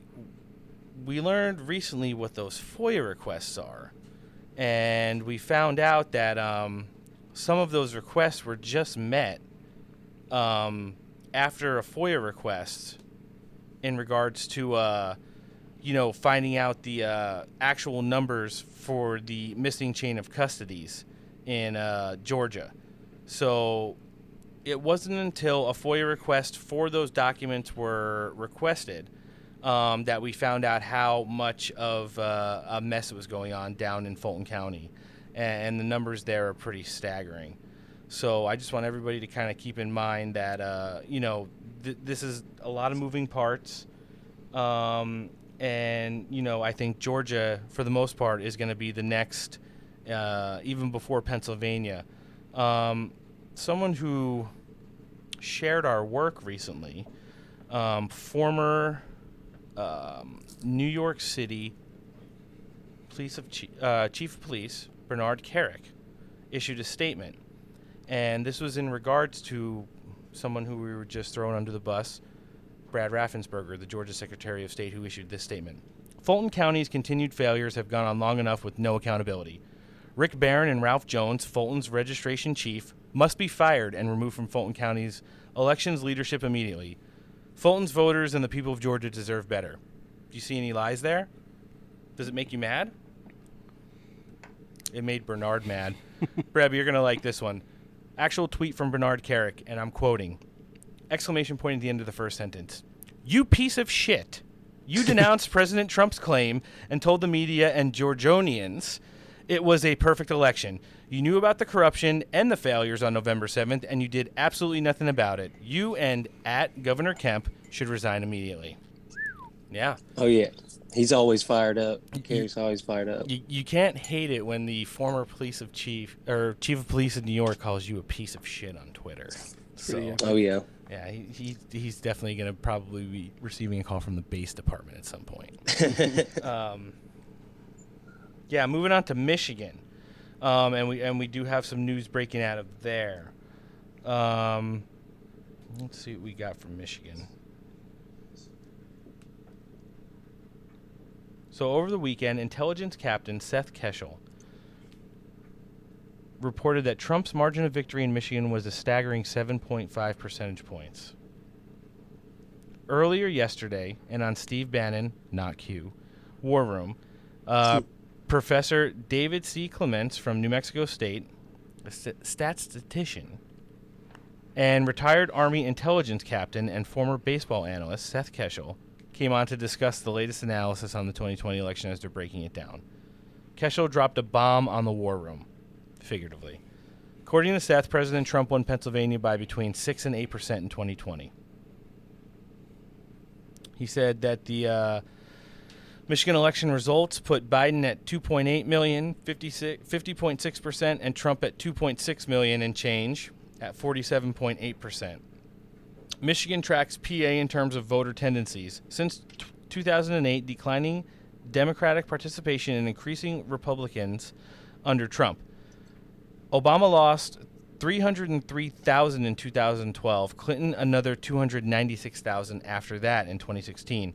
Trump gained 370,000 amidst this coalition of shifting and shrinking, only to be lapped by Biden by an overwhelming 535,000 after no new net positive Dem voters added to the rolls in 12 years. So let me just break that down. You know, Barack Obama lost Democrats in 2012. Hillary Clinton lost Democrats in 2016. Donald Trump regained almost 400,000 in 2016. And now they're going to say from that bump, Joe Biden lapped all three of them for almost 600,000 new Democrat votes, even though the Republicans are beating them in Michigan 21-1 in new registered voters. So where does that math make sense? This kind of circles back to Jovan Pulitzer talking about how there was a 1 in 1 quadrillion chance that Joe Biden won the 2020 presidential election. So, I mean, those numbers are just astronomical. It continues to read, as a general rule, states and population decline with a massive coalition shift, in parentheses, party shifting, going on and not going to show massive gains for both sides. The county in Michigan all track with Pennsylvania counties. Not one clean county here. An easy Trump win, as they saw it, on an average of 11-3 in progress. And then it kind of goes on to explain how a graph is. But the numbers that I explained just there in the beginning was, pretty much all you need to know. If the Republicans are registering new voters at a 21-1 ratio, and Donald Trump added almost 600,000 votes in 2016, or I'm sorry, almost 500,000 votes because it was 470 plus, you're going to tell me that Joe Biden added, with losing 20-1 in new voters registered, and after Donald Trump increased it by almost 500,000, Joe Biden's going to go and get over 600,000 to beat him by the 2 percentage points in the state? Probably not. No, makes zero sense. Absolutely not. Yeah, that's a big fat negative from, I think, everybody in the room. Our good friend and now running for state representative, Matthew DePerno, had some weighing in to do on that. And he came and brought some legal paperwork out today from the offices of DePerno, PLLC. And it's calling for the demand and preservation of documents, amongst other things, in Michigan. And he basically put out an press release that was a paraphrasing of the legal document that they sent to the Michigan Senate, which says, you must immediately advise all county and precinct clerks of this letter and comments by providing copies to them so that they are aware of the cooperation of destructive actions may subject them to liability under federal and state laws, including but not limited to, and then it goes into some codes. Basically what he was requesting was, you're seeing what's going on in Arizona. Before we even get into an audit in Georgia, you have all of these chains of custody, you have voter rolls being purged, you have Fulton County under the microscope, but then other people in Georgia saying, you know, it looks pretty bad there, but I think my county was actually more fucked up than Fulton. He's trying to get ahead of the curve in Michigan to where you can have people start getting into these machines, providing fake chain of custodies, like we saw in Georgia, where, you know, these requests for chain of custodies were requested, and until a FOIA request was made, they weren't produced. So they said, oh, yeah, we have them. They're basically new, but they're of all the numbers. So he kind of got ahead of the legal curve right there in regards to, you know, trying to stop them from doing anything that would kind of damage, you know, the voter integrity in Michigan before they can get to an audit there, which is being held up in court right now. But Michigan's not really that important. I think between Pennsylvania and Georgia combined with Arizona should be just enough to prove that not only was it not the most safest and secure election in the history of the world, but there was widespread voter fraud, and the numbers are starting to reflect the same things, that they almost mirror each other in these 3 states. Breb, what do you think about that? Yeah, I definitely think that, you know, just those 3 states can get it done, and they're definitely holding it up in Michigan. But like you said, I don't think we'll even need that, but we'll get to it. But just those 3 states, you know, we got enough there. Yeah, I definitely think it's rolling forward. Someone who we didn't expect to enter the chat, just like Rachel Maddow melted down on our show last week talking about Oklahoma, where Donald Trump won all 77 counties at a ratio of almost 7-1 overall in the state, but they're still ordering a full forensic audit just to see if Dominion and Smartmatic shaved points off the top. Representative Steve Toth from Texas files a bill in the state Senate for forensic audit in the top 13 population counties in Texas. It looks like Texas, and this is what might save Greg Abbott his job, because I mean, he hasn't really, you know, been holding the line all that much. He shows face. He kind of looks like he wants to wheel up the ramp and do the right thing. Mm-hmm. But at the end of the day, he's just kind of a softie. You know, and it's one of those things. So it's interesting to see Texas kind of jumping in the fray. I like it. I think we need more states like it. You know, Oklahoma and Texas would be 2 states that Donald Trump walked away from. A lot of people are wondering why Ron DeSantis hasn't jumped into that conversation yet. It seems like he seems to be preoccupying himself with things like CRT and, you know, a lot of the people who are crossing the southwest border now getting shipped to Texas or to Florida. To be a governor, right? In the midst of all the stuff he's dealing with the election results and all that. But if we're just going to dogpile on, we might as well go for it, right? I mean, we're only this is it, one chance. Breb, you kind of agree with that this is the one and only chance to figure out if it's always been this way? Yeah, and I kind of feel like, you know, that it would be easy for DeSantis to, you know, to bring up the you know, the election, but he doesn't even talk about, like, you know, election fraud anywhere or election evidence anywhere, let alone like asking for a forensic audit. So to me, I mean, I'd like to see him do that. I'm glad he's doing everything he's doing for Floridians, but same. He's got such a big stage, and he's so well respected in the party that it's like it'd be nice to see him talk about election fraud. Yeah, we have so many of the minor role players, the Matt Gaetzes, you know, the Rand Pauls. Rand Paul is still the only senator who has gone on the record and saying he knows something happened in this election. They have baited him on show after show, podcast after podcast to just admit, and they would tell him, Rand, really? You think the election was stolen in the United States? And he'd be like, well, you know, there was definitely some irregularities and things we need to look into that we haven't looked into yet, like Rand Paul does right before his eyes energize up. Speaking of things that are activated, Mike Lindell is always that. He stays on. He sure does. I got to see him in person, and we're going to hear some exclusive, never before heard audio before. But before we do, he appeared on War Room over the weekend, and we're going to play you a teaser excerpt that leads you into never before heard Mike Lindell on the state of California and what he knows about the election results here. Here's the pre-teaser. So now all of them there, what I want is we're gonna have groups. You'll have about a couple things going on. We're gonna have all the election running over here where they came right off of the computer, the packet captures. We're gonna have mock elections to show you what a packet capture is. But more importantly, You're going to be able to go there, and these guys up there, let's say it's a senator from Arizona, he'll go, okay, what happened in Maricopa County? Turn the dial, boom, it shows you exactly what the count was. You go to the whole state, it shows you exactly what the count was. You'll even be able to see if he really won California or not. I'll keep that one a little secret. Well, there you go. He kind of led into it. That was going into the weekend. Over the weekend, we were participants in the Clay Clark Reawaken America tour stop in Anaheim. We had an absolutely great time. And I think one of the best times that I had there was getting to hear not Big Mike, but Big Mike Lindell, or as we were calling him over the weekend, Joey Pillows. Joey Pillows. Yeah, just kind of go up there and do his thing. And let me tell you something. You see him on the commercials. You see him if you're in our community and you go and see the polls from War Room or whatever show he appears on. In real life, it's the exact same thing. This was my experience of seeing him like as close to I am as my podcasting partner Nick. He walks up the stairs. We're approximately 10 feet away from the entrance. He misses the top step and like does the foot slam because he missed it. So he goes down almost to a knee. Then he comes up the stairs, oversized jacket that doesn't match the rest of his outfit. Okay, hair disheveled, all sweaty, bends down to tie his shoes. I'm like leaning over the table. We make eye contact, and I just like wave at him, and he just kind of gives me like a head nod. He gets up, he runs his head, his hand through his hair, and he slips into the One America room. We did go down and hear him talk. We got really close and have some good audio where he kind of alludes to the California audience, just what he knows pre-Cyber Symposium, August 10, 11, and 12, what he knows about California. Let's hear it.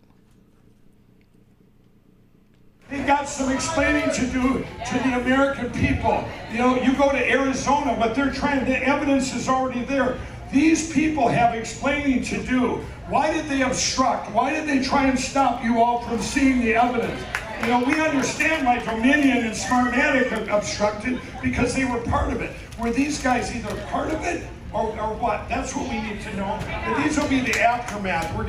And I will tell you, there are things that have to happen when we're it's going to be a great uniting of our country. Black, white, Democrats, Republicans, everybody. It's going to be the biggest uniting in history. And we will, as a people, we elect politicians for the people.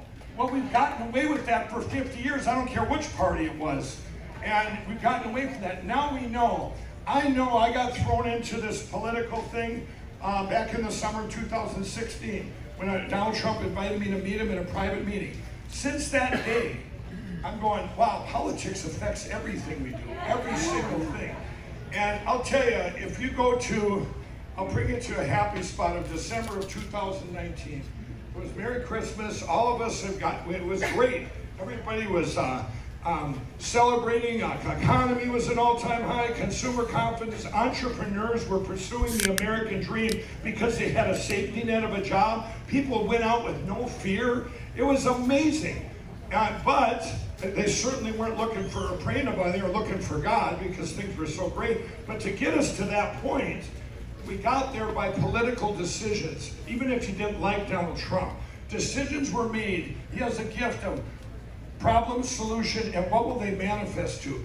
That's what to help all people, not just some people, okay? Not just some people. So he kind of led in with that and then rounded it up now that he's got the audience baited. Didn't make it about Donald Trump, made it more about the country.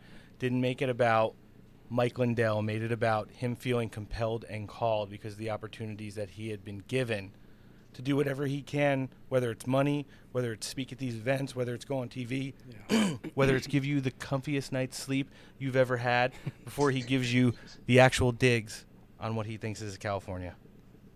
Answer, this is going to be a subjective answer, but it's the best answer I can give you. If you take the machines, if you take that fraud out of the picture, he still loses by a little bit, but I call it, that's the machine fraud. That's the cyber attack.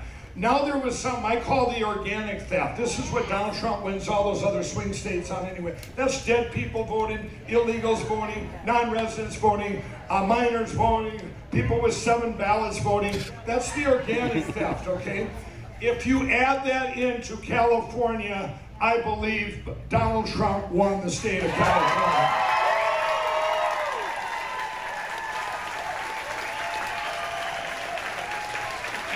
And now the media's going to call me all day tomorrow, and I can tell them about China attacking our country through the machine.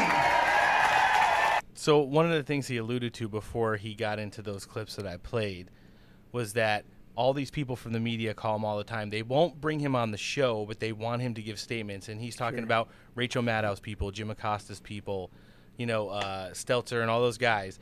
And they want statements because they hear the stuff he says and they want him to give substance. So what he says is he will literally sit down in his house and he will talk to these idiots for like 2 hours and give them all of these things.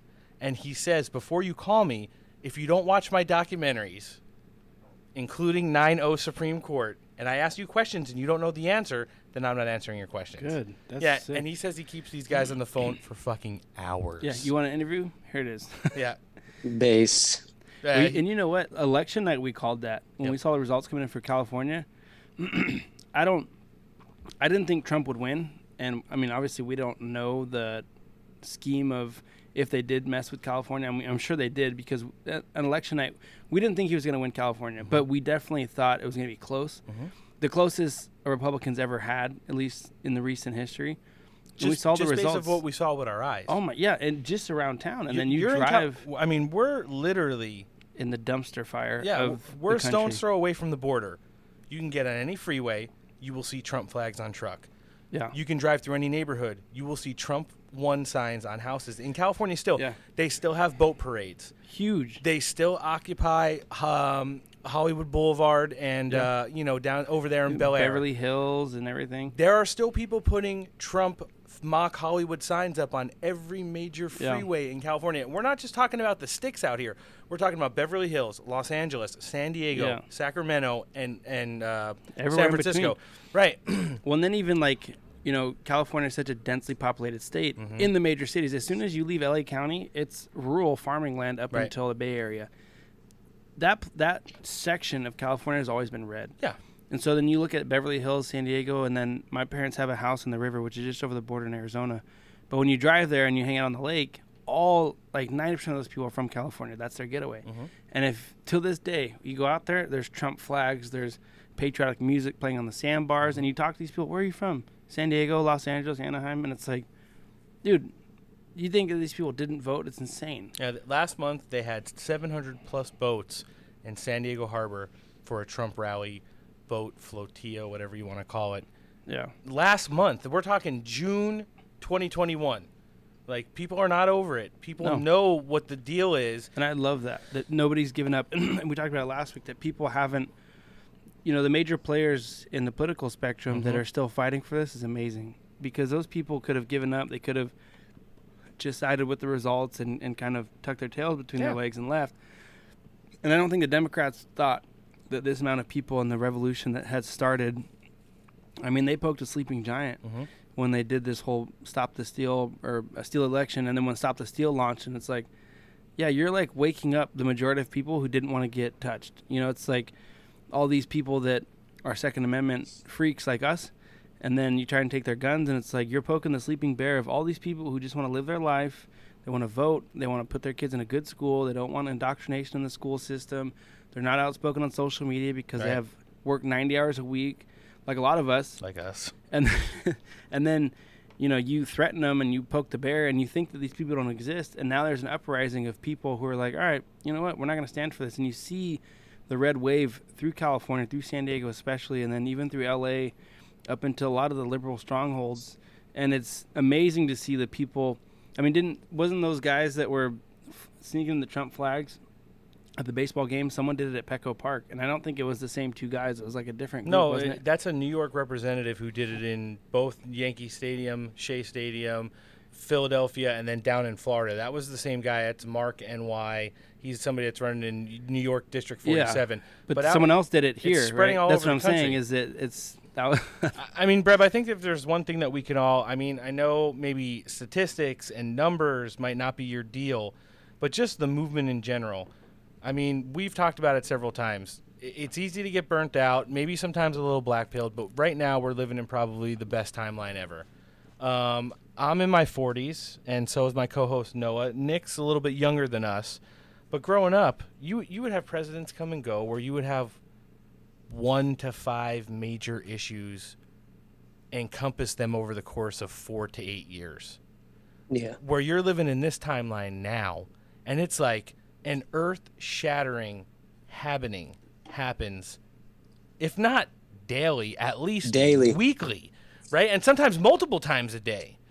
And I think we're spoiled, like, on the happenings to where, like, sometimes we don't realize how big a happening is that would have been enormous, you know, Right? any other time. But on this timeline, we've just had so many back-to-back and daily, like, you know, if something's not literally earth-shattering happening a day, it's like nothing happened, even though, you know, all these other things happen. And, you know, about California, y'all are like the first ones that I've heard that that said that, you know, y'all weren't for sure that Trump was going to win California. Just about everybody I've talked to, like, you know, from out there has said, like, they thought that, you know, that he won California this time. And it wasn't like they were just, you know, hopeful of that. They we knew really it. thought. Yeah. Yeah, they just knew it. And so that's what, to me, was like, maybe he actually did win California, because I saw what everybody else saw. But then when I'm hearing from everybody who's out there that they really believe that he won it, like, I was just, you know.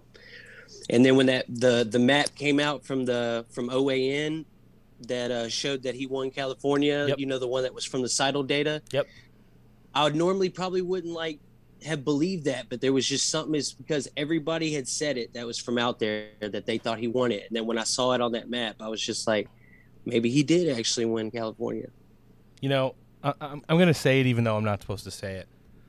And I said I wouldn't say it. And I usually have pretty good integrity. But you just brought it up. At the event this weekend, I was in close proximity during the Lindell speaking event to General Flynn. I would say within 5 feet. The only thing that separated us was his retired Navy SEALs that could kill me 15 different ways to Sunday before I blinked. And these guys all were block out the stunners. I mean, you wouldn't even think about. And the sad part is, the only reason that we didn't get to interview Mike Lindell, because we had everything set up. I have the receipts, emails from his personal assistant, Miss Caitlin. He was harassed from the time he got there to the time he left. And I guess him and General Flynn kind of share security details. They're kind of in like the same, you know, they use the same guys. They always travel together, and it's probably just easier. One of the guys who was standing 2 bodies away from him during Mike Lindell, when everybody was kind of getting emotionally into his speech, because he did have some other highlights which aren't really pertinent to the show, so I didn't include them, but I'll probably throw on social media down the road. So this guy looks at me, gives me a little elbow bump, and I'm like looking at him, and he's like, you want to know what? He's like, I'm not supposed to tell anybody this. He's like, but that guy right there, and he points to General Flynn, and he goes, that guy right there, and he points to Mike Lindell. He's like, they hired a whole bunch of fucking retired Navy SEALs, and they sent them into China, and they sent them into Europe, and they got the fucking servers that everybody in Congress said didn't exist after the election. And he goes, all that shit's going to come out during the Cyber Symposium, and Mike Lindell has dates, but he's not saying what they are. And that's kind of where he left it. Dude, it gave me chills to where, like, I just, like, looked at him, and he's like, yeah, man. He's like, yeah. He's like, you want to know what it's like working for these 2 guys? He's like, it's fucking amazing. And then the guy just kind of, like, took a step to the side away from me and focused on watching Mike Lindell give the rest of his speech. But he saw that we were emotionally involved. He saw that we were out there kind of reporting on it because we had all of our recording equipment and we were taking video and audio. We brought our portable device out there, and he kind of just gave me that little bit of tidbit, and he's like, I just wish you wouldn't say anything about it. And I'm not going to give names, and I'm not going to give any more specifics than that, but that's literally the gist of what I can kind of spread. And I believed him. I mean, the guy is standing. It was him, another bodyguard, and General Flynn. That's how close we were, and this guy's not just going to talk shit like that to where General Flynn could hear it, and he's 10 feet away from Mike Lindell on the stage, and just think that that's okay to start saying that stupid shit to some random person he's never met before. You know? Definitely. And well, you saying that reminds me, there was a video of, I have to go back and find it. I posted it. Maybe it was on my deleted account, so I'd have to just find somebody else who had it. But there was a guy who said that Mike Lindell's people like actually went to where the IP address, like where the IPs came from, the IP addresses that were hacked into the computers, that they went and got the servers. And I remember at the time, because he was talking, that was right when Mike Lindell said he had hired white hat hackers and all that stuff like that. And this guy, he wasn't like somebody we normally would play clips of. He was like, I can't remember who he was, but he said that they sent people over there to get the servers. And I remember at the time, like, I'd never heard anybody else mention that. And so I didn't think like much of it. I still posted the clips. But now that you say that, that's crazy, because I did hear somebody talk about that Mike Lindell, you know, actually sent the guys over there and they got the servers. And you want to know, kind of circling back, and I know I mentioned it briefly, our episode 49, part 1 and 2 is going to be released tonight. We're in Tuesday right now. You know, Steak for Breakfast episode 50 with Breb and Anthony Sabatini will come out tomorrow, which is Wednesday, as is usual. That event was ridiculous. It's hard to explain. You get off the freeway, you're about a mile away from where the event was taking place, okay? It looks like you're driving to a Trump rally. Both sides of the street, every car, every single person walking with flags, dressed in red, white, and blue. Like, I was starting to get emotional just driving up to the event. And then how we were welcomed. Our little podcast, and I mean, Clay Clark said it on our last episode. He vetted us. He's not a bullshitter. He kind of gave us some really good info when he was on our show. And he said the people that go out there and risk everything to do it the right way, that's kind of what got us in with these people, that we're unafraid regardless of our jobs, if it may or may not negatively affect our family, which I can tell everybody off the record, even though we're recording a podcast, it definitely will. You know, to do what we do. And then to go in person and be around all these people and be in the same room and be in the same building and be 5 feet away from them, or actually sit down and interview with them. You know, it wasn't just the headliners to like see Bobby Kennedy Jr. or General Flynn or Mike Lindell. You know, we sat down and had an amazing conversation with Ian Smith. And we sat down and had an amazing conversation with Dr. Stella Emanuel. She went around to every other place. You know who she is, Breb? She's the frontline doctors who went out and said hydroxychloroquine, vitamin D, vitamin C, zinc in the height of COVID. They're like, these are natural cures that work. And she got canceled. She was like the larger African American lady. Oh yeah, I remember her. Yeah, I love Dr. Emanuel. She goes hard. She sat down with us when our interview with her almost 35 minutes. And she got so heart to heart, and then she got up, she hunched over the entire table, and she prayed over us. Such an emotional prayer that I felt like my literal skin was burning. And then, I mean, when she left, I just felt so much better about where we are, what we're doing, why we do it. Not just me, Nick, and Noah, but people like you know, like Wonder Woman, all the other podcasts out there that are trying to just not even spread the truth, just bring the truth to the table so that people have an alternative to all the garbage that they're being fed. Y'all's interview, y'all interviewed her when y'all were just at this last event? Yeah, for almost 35 minutes, and that will be up tonight on as episode 49, part 1 and 2. We got her, we got Ian Smith, Anna Kate, Melissa Tate, Charlene Bollinger, who's one of she's probably Bobby Kennedy's best friend. She's also in that whole circle with him and like Roger Stone. They're all friends together, you know, and she's like one of those cancer truthers who have gone all over the world and kind of exposed. Like at the height of COVID, they went around to like India and China and the Far East and were like, okay, they're showing like mountains of bodies in the streets, and they're saying that they could see the burn sites from space, but we're walking through the streets of India and it looks normal besides everybody has a mask on. Same thing in China, you know, same thing in like Malaysia and all the other places they went. There was just so many truthers there that sat down with us and like shared their stories and opened their hearts.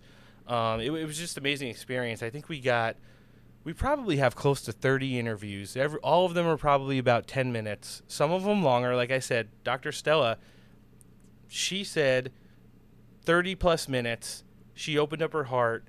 She said she was going to take us both in her car. I guess that's like a punishment when she's bringing people to God. If you're like not ready, she puts you in the car and just drives around for like 3 hours and prays for you until you feel so beat up. She tells you that's just the beginning, and then she drives you to like, her prayer revival places. And we sat down with a lot of good podcasters, like the host of Bards FM, Scott Kesterson, most velvetiest voice I've ever heard in my life.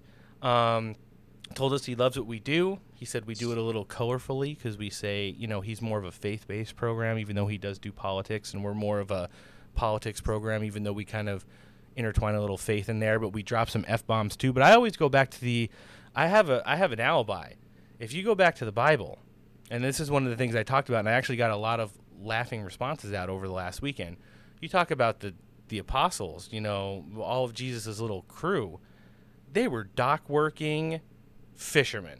You don't think all those guys had truck driver mouths, Brep? Like you don't think Peter and Matthew and John were just dropping F-bombs when the nets weren't full or if something broke, It's just one of those things. And we actually were really well received. We got a lot of good feedback. We got invited to other events we may or may not be participating in.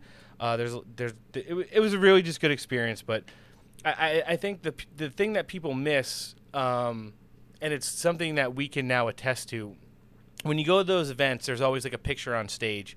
When I post the Mike Lindell and the Bobby Kennedy Jr. videos later, you'll be able to see them. And there's the picture, General Flynn center, and then it's like Powell and Kennedy, Linwood and Lindell, Ian Smith and somebody else, Tenpenny, the doctor who's getting canceled, who's on Hillary Clinton's most wanted list with Bobby Kennedy and Charlene Bollinger. And it's one of those things where you see those people and you're like, okay, there's like Q Team 6. This is like a Q event.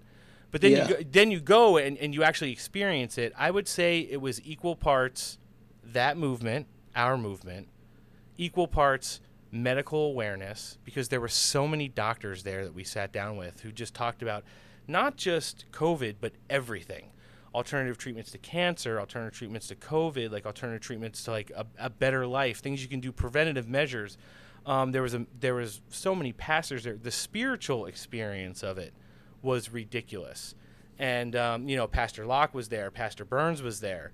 And you combine all those things, and what they're doing is things that we've expressed that we hope needs to happen on the show for so long. And it's that during the 2016 and the 2020 presidential elections, we were all out there. We were all active. We were lighting fires. But now it's events like this that kind of bring all of those people into the same umbrella and say, you want to know what? It's okay to be a truther and fight alongside someone who's just a spiritual person or someone who's just anti-vax, because we're all fighting for basically the same thing, and that's the truth. And it was just an amazing experience that I wouldn't kind of trade for anything in the world. We feel really humbled for having to gone, but even more blessed to have experienced it. You know what I'm saying?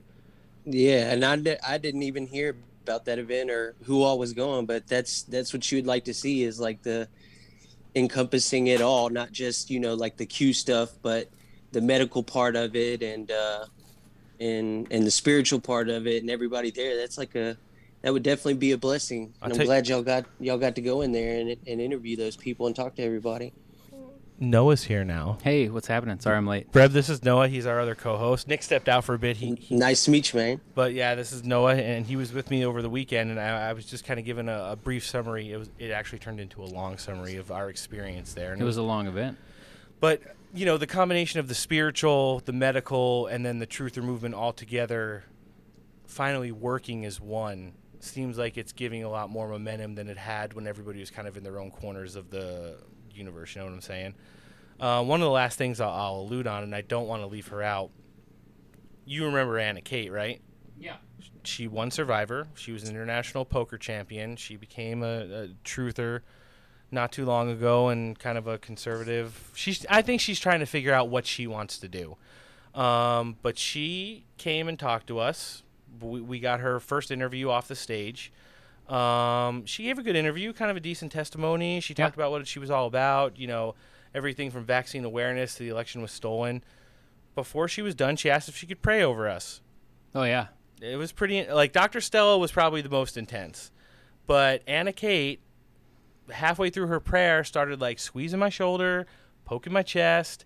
And then when we were done, remember what she did? Yeah, she was like, "You're stressed out." Yeah, she goes to walk away, and then she turns around, and she, like, locks eyes with me, and she's like, "You need to let it go." And I was like, "Excuse me?" And she's like, "I could feel your stress energy coming off of you." And I said, "Well, that's because I'm stressed." Yeah, exactly. So, but she's like, "No, literally." She's like, "That's not what I'm talking about." She's like, "I need you to really just let it go, give it up to God. Like, just start to, like, accept the fact that, like, whatever's going to happen happens, but you need to, like, with the stuff that you're holding on to, you need to let go because it's holding you back."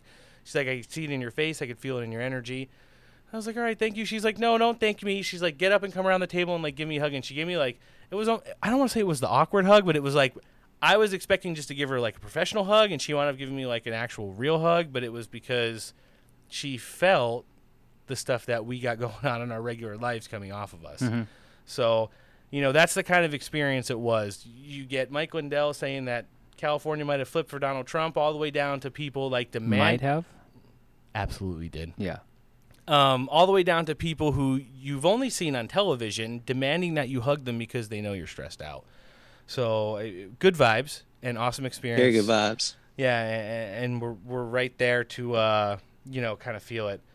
Wrapping up, Stop the Steal.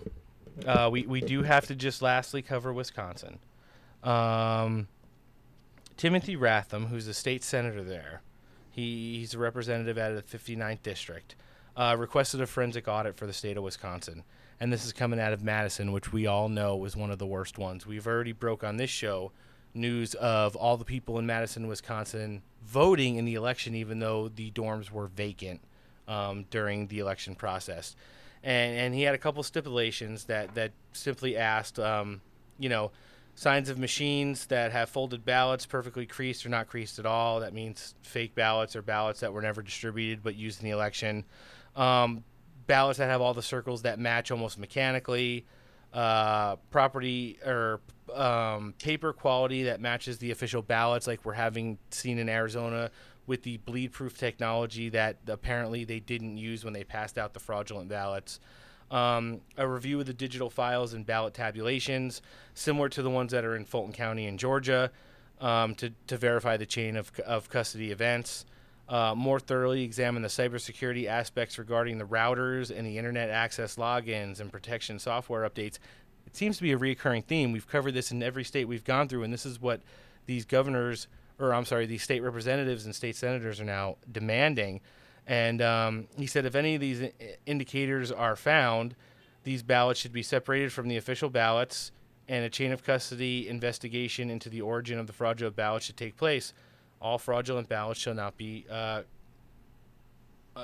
cured. So it's kind of awesome that they kind of jumped in. We've been waiting for Wisconsin. People like Steve Bannon, not Q, have been saying for months now that Wisconsin is the easiest state to win in court because they legitimately pulled a fasty on, you know, the state legislative there. So state legislation in Wisconsin updated their voter laws. The state secretary of state edited those laws that they updated to make it more easier and accessible for them to cheat in the election after it was already passed through the state senate, and the governor certified it less than 10 days before the election happened. So they clearly they just like went in the back room and high-fived. Yeah, pretty much. They violated the actual constitution and the state constitution, and those are things that they said when it eventually does go to court and framed the right way. Not Huffy Puffy, Sidney Powell, and Rudy Giuliani, even though I fucking love both of them, going to court and saying there was 850 million ballots that shouldn't count in Wisconsin like they did that one time. You know, and that's kind of the stuff that we've covered. That they shot high, looking for the shock value, and then they weren't taken seriously by judges, which we've pointed out over and over again on the show, do not want to disenfranchise hundreds of thousands, more or less millions of voters across the country. But at the end of the day, go ahead. I don't think at first, like any of those judges, I don't think even if, you know, they would have given them lower numbers, I don't think any of them in the very beginning were going to disenfranchise, you know, that many, or be the first one to pull the trigger on that. Yeah, no, you're absolutely right. And this all does fall back on that piece of shit Judas Mike Pence. Because here's the deal. There were so many good memes during Stop the Steal, but so many memes. The best ones were people kept coming up with better wrestling memes because Texas initiated pretty much Stop the Steal. Texas said, "You want to know what? These inaccurate vote tallies in all of these swing states disenfranchise our voters, where one vote equals one citizen. Okay, so we're going to go sue the federal government." And everybody they got up to like almost 20 states who were like, yeah, they had a fucking Oklahoma, Wisconsin, Pennsylvania, Arizona, Georgia, all of them, Michigan, and then all these other swing states that didn't really give a shit, but they're like, oh yeah, you know, if we're doing Stop the Steal, let's fucking do it. So let's stop it. They didn't though. Oh, but the boneless chicken wing and the witch made it into the Capitol. We'll get to that towards the end of the show. But the thing is, Mike Pence he had one decision to make his entire fucking life. I mean, how could you be anointed more anointedly than he was, and to just say, you don't want to know what? Not gonna do it. I heard that was gonna get a challenge coin. See, this is what happens. We talk about it every week, Breb.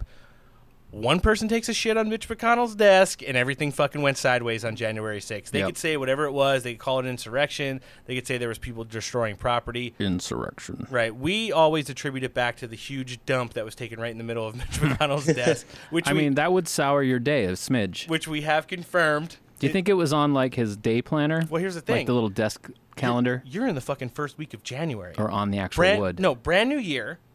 Huge shit on your planner. Who knows if you've had your assistants fill that thing out for months in advance? Do you think he shit on the 17th? I would have hoped so. There you go. Now you just did an Ian Smith comm right there. Right. Hey, that's another good one. I'll break this news to you. Ian Smith, who's been more of he's been a Q basher over the years. But now he's I didn't know that. A lot of people have a basher, really? It's not really a basher. It's just like, well, let's not use that such strong language. So if he's not like a basher. Well, let me try to do an Ian Smith. Hey, you guys believe in that shit? Like, it's not a basher. It's just like okay. First of all, Noah, can you verify he is one of the largest human beings you've seen in a long time? He is a specimen. Yeah.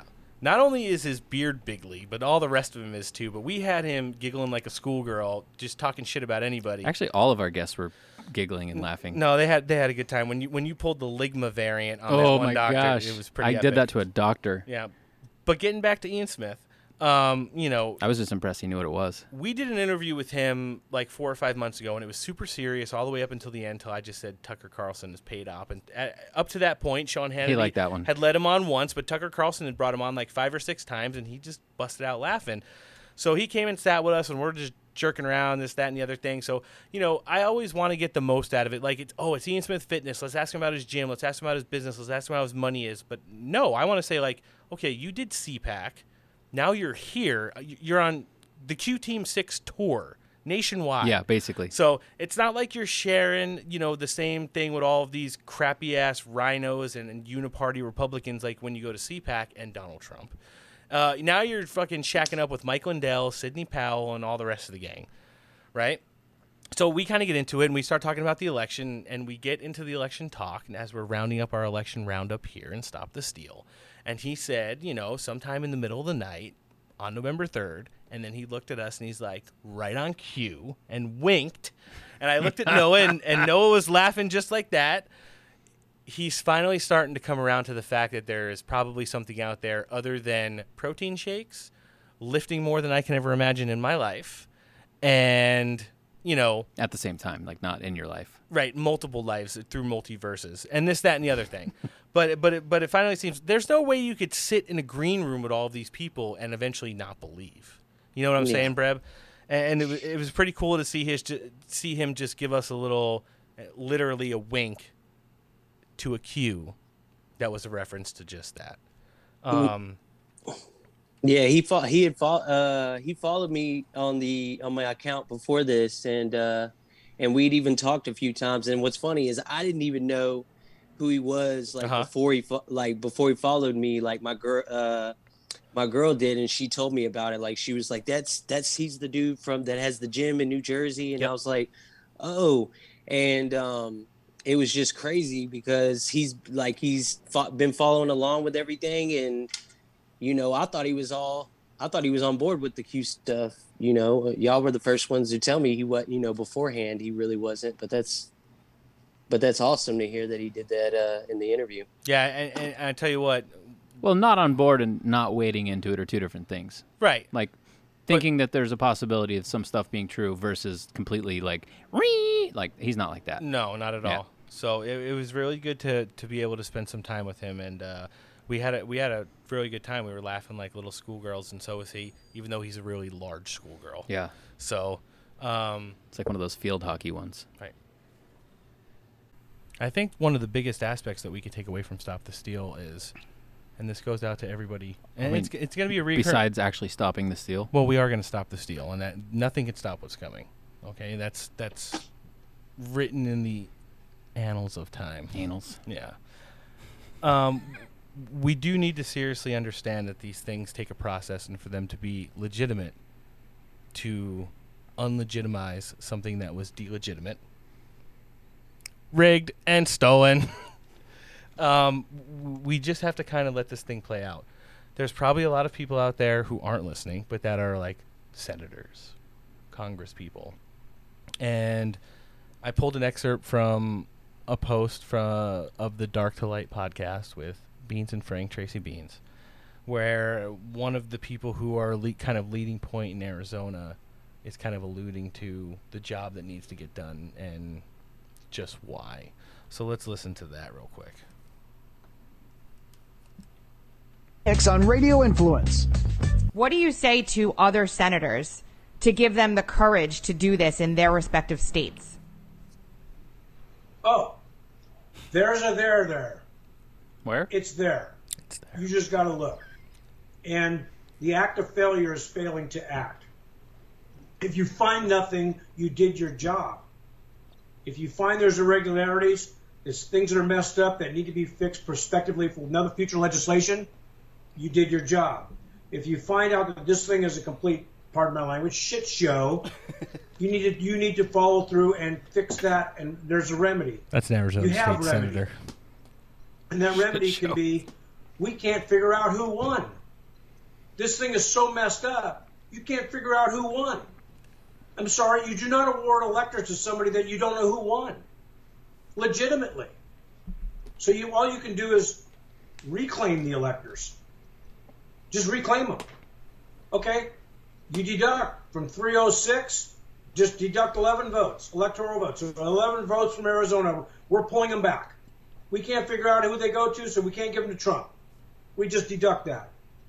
Okay, so 309 or 306 minus 11, what do you got? 295? If the other states start doing the same thing and it gets below 270, that means Biden's not the clear winner. This is going to have to, or they find if they start doing the same thing where they can't figure out who won. But I believe, Georgia's got more probable cause on audit than we did, and they're still messing around. Yeah.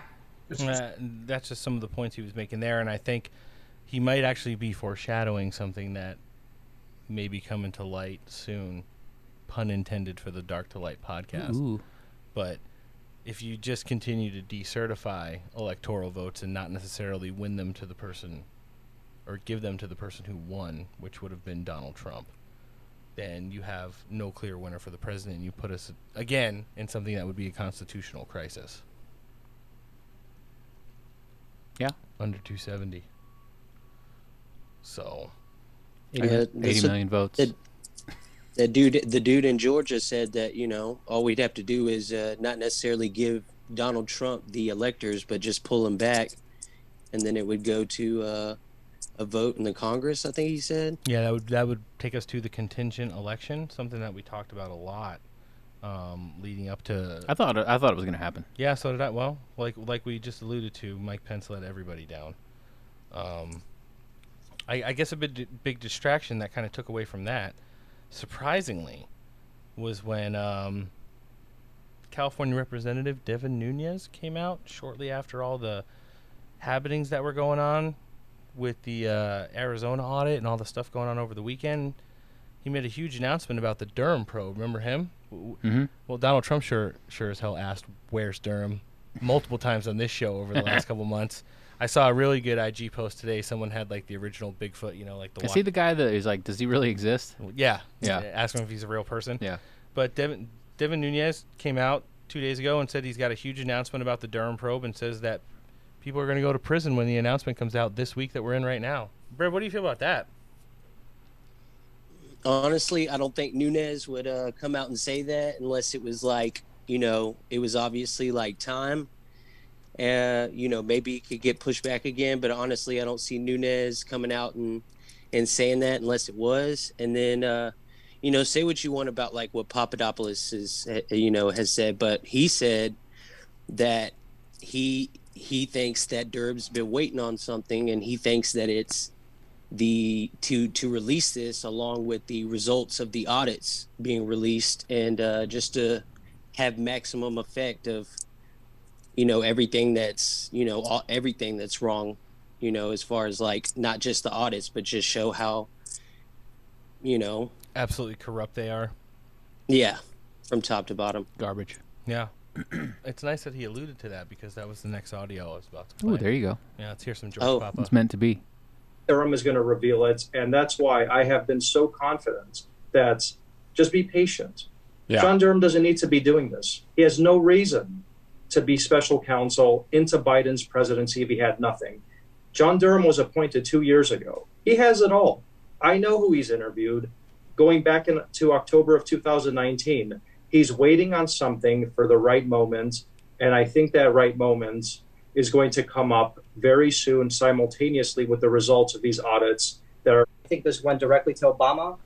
I think it's a very sensitive issue because Obama was directly involved here. He was running the show in coordination with these governments abroad, like the UK, like Australia, that had interests in a Clinton presidency. She lost. It's now being exposed. And the reason Durham's probe, in my opinion, is taking so long is because look what we're talking about here. We're talking about a Western government conspiracy against a rival presidential campaign and an attack on American democracy. This was not an attack by China, Pakistan, Iran, Russia, where you could easily point the finger and say, oh, those are one of our competitors or those are one of our enemies. So, of course, it'll be easy to reveal what they did. The reason this is taking so long is because there are no Russians in this story. There are no Chinese. There are no Iranians. There are no Pakistanis. There's no Hamas. There are a lot of Italians. There are some Israelis. There are a lot of British and a lot of Australians. And that's what the deep state wants to cover up. I think this went directly. I just think that's absolutely ridiculous. It's like for the 50th week in a row, somebody leaks Italygate back into the narrative, which I think may or may not eventually come out, but I definitely think is pretty awesome. That, I mean, George Papa, he'll tweet stuff here and there. He'll go out and give like a blurb, but he won't really get into it like he got into right there. I mean, Breb, you could probably attest to that, like he did in such detail. Yeah, I've never heard him give in detail. He'll get on there and tweet something like "the time is now" or whatever, but never really gets too much into things. But right there, I don't feel like he's just blowing hot air. I think he knows that it's time, and he's directly involved and at the center of everything that Durham's doing. So I don't see him saying those things unless like he has, he's keyed into it a little bit. So. Yeah. No, I completely agree. We're going to turn the corner now and touch on something that we really hate talking about on this show, but it's become such a persistent issue. I can't ignore it anymore as someone who kind of puts the skeleton together for what we're going to break down every week, and it's the bullshit that's going on with the vaccines. Still trying to figure out what the play is on the big push for the non-FDA approved. Supposedly killing a lot more people than they originally. Looks like those numbers that were around 10-ish thousand in the U.S. from dying from the vaccine might be up around 50,000-ish now, as some affidavits were filed in a Los Angeles County court yesterday. I don't even know if it's necessarily just a push for any ulterior motive or anything like that. It's just become this political, you don't want to get it, so we're going to make you. Yeah. Like, you're not on my team, you don't agree with me, so fuck you, you're going to do it whether you like it or not. So not Agenda 2030, maybe the biggest virtue single in the history of mankind? I think it's more than that. Well, I mean, yeah, I think it's more than that too, but most people who are not inherently evil, that's their, the people that are like, you're the Karen at the mall that's yelling at you for not having the mask on. Like, it's just about control for these people. Like, it's their, I get to be the fucking park ranger. It's their day in the sun. Yeah. But I think, we were talking earlier before you got here, Noah, about how choreographed this whole movement has been. Mhm. And there's not a bunch of random attacks by government or by the Democrats. It's one continuous the deep state timeline of, open up the borders years ago, and then once they get here, making sure they're not really prosecuted, and then allowing them to adjust status to where they become residents or citizens eventually, watering that down, then watering down voting ID, and then creating this virus, and then allowing that to inflict voter ID to the point where the election was clearly stolen. And now you look at this vaccine, and I don't know if it's hard because some days I go back and forth. You have two camps in my mind. One is it's poison, it's population control, there's something nefarious in the chemical reaction, and it might not come to fruition for years down the road. Maybe it's a delayed reaction. There's part of me thinks that, and the other part of me thinks it is a virtue signal combination of, if you don't carry your vaccination card eventually, you're not going to be able to go outside, you're not going to be able to participate in this. Your papers, eventually, please. Yeah, you're not going to be able to vote. So I think... Just get in the boxcar. I think they're slowly stacking up the chips. You had all this nonsense about the Delta variant, and then Psaki came out earlier and said... the Ligma variant? The Updog variant. That one's coming in hot, probably in August.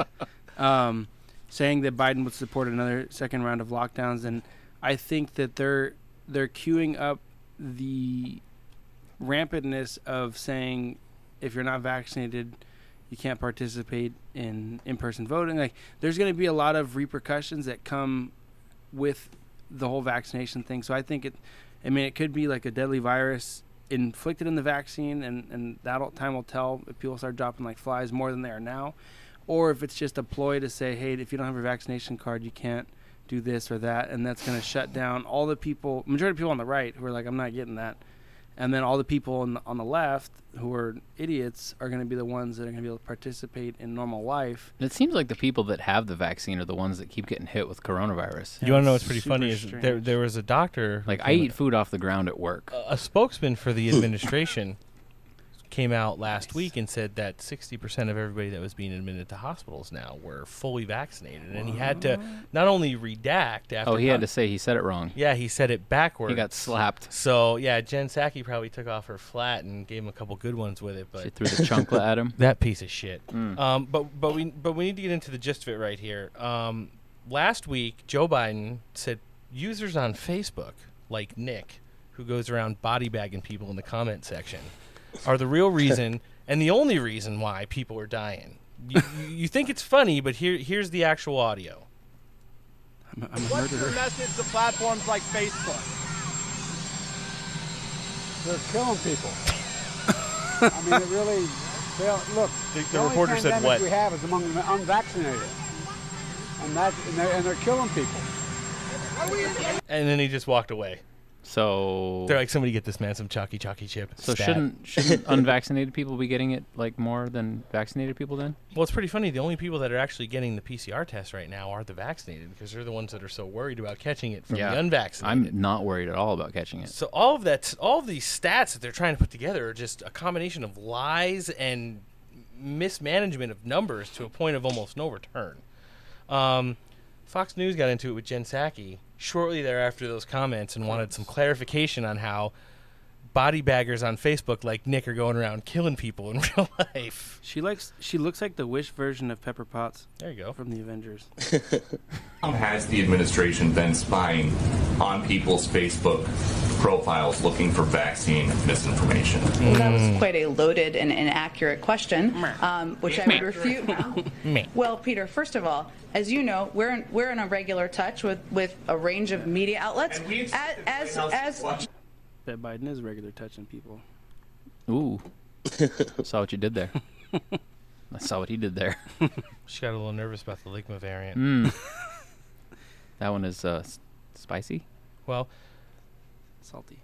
For some reason, the audio decided to go. I think the account I saved it from got nuked because it just now it got nuked. Yeah. But here's the deal. They kind of went back and forth, and apparently, like, at the direction of Jen Psaki and two top-ranking administrators at Facebook. What did she say? She said that is a loaded and a loaded and possibly like misinformation loaded question. Oh yeah. So But at some point, the Sounded White pretty House, simple. at her direction, like the office of Jen Psaki, the office of the press secretary, were basically telling in Facebook to go out and nuke these accounts of people who are spreading what they call misinformation. Any kind of misinformation is anything wrong with the vaccine, anything wrong with getting the vaccine, anything wrong with the origins of the virus, and things of that nature. So it's kind of like a shit show, but you want to know what wasn't. Speaking of misinformation, and what was really hot over the weekend was to hear Bobby Kennedy Jr. Talk about some of this stuff, because last week the White House put out a list.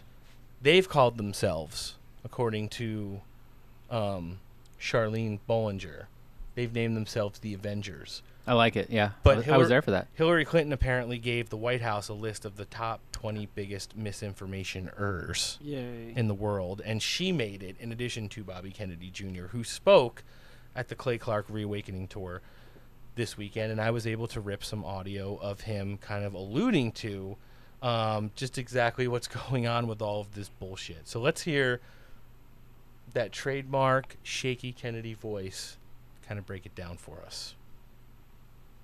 Our job is to make sure that there is no way forever, and so and we need to understand that we've watched our Constitution be systematically dismantled in a way that is astonishing to all of us. And of course, like every effort to impose tyranny on a people, on a democratic nation, they have to start with censorship. And that's why the founders knew that. That's why they put it in the First Amendment. Mm-hmm. And that you can't mess around with free speech. Yesterday, President Biden said, and in the press conference, the White House press conference, they ordered Facebook to censor me and Charlene and 10 other people. They have a list.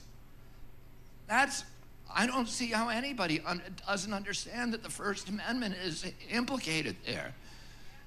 Once they did the First Amendment, now they can go after religion. It's also in the First Amendment. What did they do? They closed the churches in this country for a year. They ordered every church. Who could have imagined 2 years ago that a doctor would order every church in this country closed for a year? Terrible. And they kept the liquor stores open as essential businesses. The liquor store isn't in the Constitution. The church is. And then, Brad, that's kind of got to get hit at home. I mean, he pointed out some really good clarification there. I think it's awesome. He was a last-minute addition to the squad, but he may not sound like much, but he is a heavy hitter, and that guy brings a lot of passion and fire to some of the stuff that he talks about. Oh yeah, I haven't kept up on Bobby Kennedy as much, but he I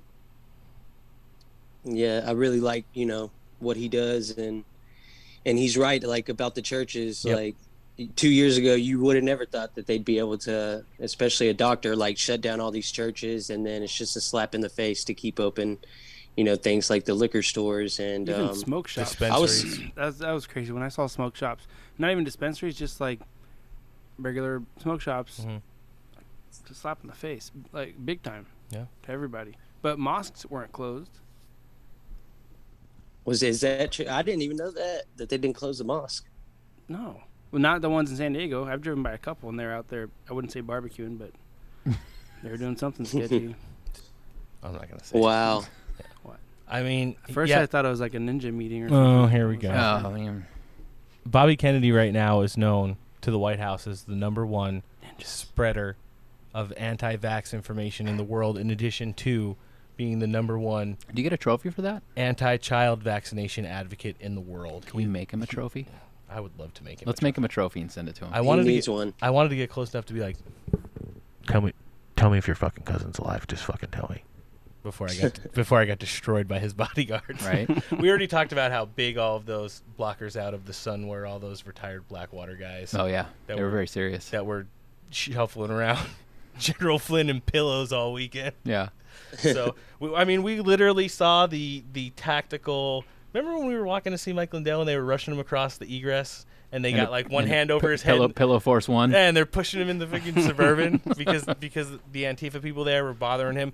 Fact of the matter is they think Mike Lindell is the weakest link, so apparently they already target him. And they made it such an issue over the weekend that Clay Clark actually got on stage and talked about some of the idiots that he kicked out and encouraged them to take a sledgehammer and sledgehammer themselves in the nuts because of how retarded they were acting. We could probably put that audio in here. Yeah, I'm gonna try and cut that up later. It was kind of an extended clip, so I didn't want to throw it in the show, but I'll make a reel out of it or something. But yeah, so that's kind of coming from that. I want to segue to our earlier guest, Anthony Sabatini, who's also been checking into the base department lately. He's kind of dropped some tweets as of late. In regards to the guest who's coming up on our in the continuance of this segment, and he was talking about none other than Anthony Fauci. So Sabatini weighed in, as he always does. I mean, last week he was talking about what's going on in Cuba, and that he hopes at some point all the people that lead that country are executed. But directly after some of the stuff that we've just covered, he released a tweet today that said, "It's not that I hate Dr. Anthony Fauci. It's just that I love freedom." I like it. Yeah. Just kidding. I objectively hate Anthony Fauci. Oh. So I hate him too. Yeah, but I mean, it's awesome that he I mean, Breb, we've talked about it on this show. If you remember the movie Airplane, when they had the line of people lining up to punch and the nun in the face who wouldn't shut up, that is how some of the prominent figures in our movement, at least, including Rand Paul and people like that, have lined up to just absolutely body bag Anthony Fauci. Yeah, on a regular basis. I was able to make another meme today referencing back to my original Dr. Fauci meme with the activated eyes. Tell me, Anthony, where did the fucking virus come from? I guess Anthony Fauci called Rand Paul a liar today. Oh, I saw that one. So, and when he called him a liar, Rand Paul was mid-swig of a drink, and the assistant that was sitting behind him actually started laughing. Did Rand Paul's eyes activate? Well, I made them activate. Oh, yeah. And while he's drinking the water, I put the caption on it that says, "What the fuck did you just say to me, Anthony?" So, but we're actually going to hear the back and forth that was. There's a lot of non-answer. Well, there was. You're misunderstanding the reservoirs and. Can we just get this was today? This clip that you're playing? Yeah, we're gonna have a couple clips, and it's the back and forth that they had today. Quite frankly, you don't know what you're talking about. Section 1001 of the U.S. Criminal Code creates a felony and a 5-year penalty for lying to Congress. So he's threatening Fauci with jail time. 11th, you stated that the NIH has not ever and does not now fund gain-of-function research in the Wuhan Institute of Virology, and yet. Gain-of-function research was done entirely in the Wuhan Institute by Dr. Shi and was funded by the NIH. I'd like to ask unanimous consent to insert into the record the Wuhan virology paper entitled Discovery of a Rich Gene Pool of Bat SARS-Related Coronaviruses. Please deliver a copy of the journal article to Dr. Fauci. In this paper, Dr. Shi credits the NIH and lists the actual number of the grant that she was given by the NIH. In this paper, she took 2 bat coronavirus genes, spike genes, and combined them with a SARS-related backbone to create new viruses that are not found in nature. These lab-created viruses were then shown to replicate in humans. These experiments combine genetic information from different coronaviruses that infect animals but not humans to create novel artificial viruses able to infect human cells. Viruses that in nature only infect animals were manipulated in the Wuhan lab to gain the function of infecting humans. This research fits the definition of the research that the NIH said was subject to the pause in 2014 to 2017, a pause in funding on gain of function. But the NIH failed to recognize this, defines it away, and it never came under any scrutiny. Dr. Richard E. Bright, a molecular biologist from Rutgers, described this research in Wuhan as the Wuhan lab used NIH funding to construct novel chimeric SARS-related coronaviruses able to infect human cells and laboratory animals. This is high-risk research that creates new potential pandemic. Okay, so that's kind of where we started. It sounds like he understands what he's talking about. Yeah, Pandemic pathogens that exist only in the lab, not in nature. This research matches, these are Dr. E. Bright's words, this research matches, indeed epitomizes, the definition of gain-of-function research, done entirely in Wuhan, for which there was supposed to be a federal pause. Dr. Fauci, knowing that it is a crime to lie to Congress, do you wish to retract your statement of May 11th where you claimed that the NIH never funded gain-of-function research in Wuhan?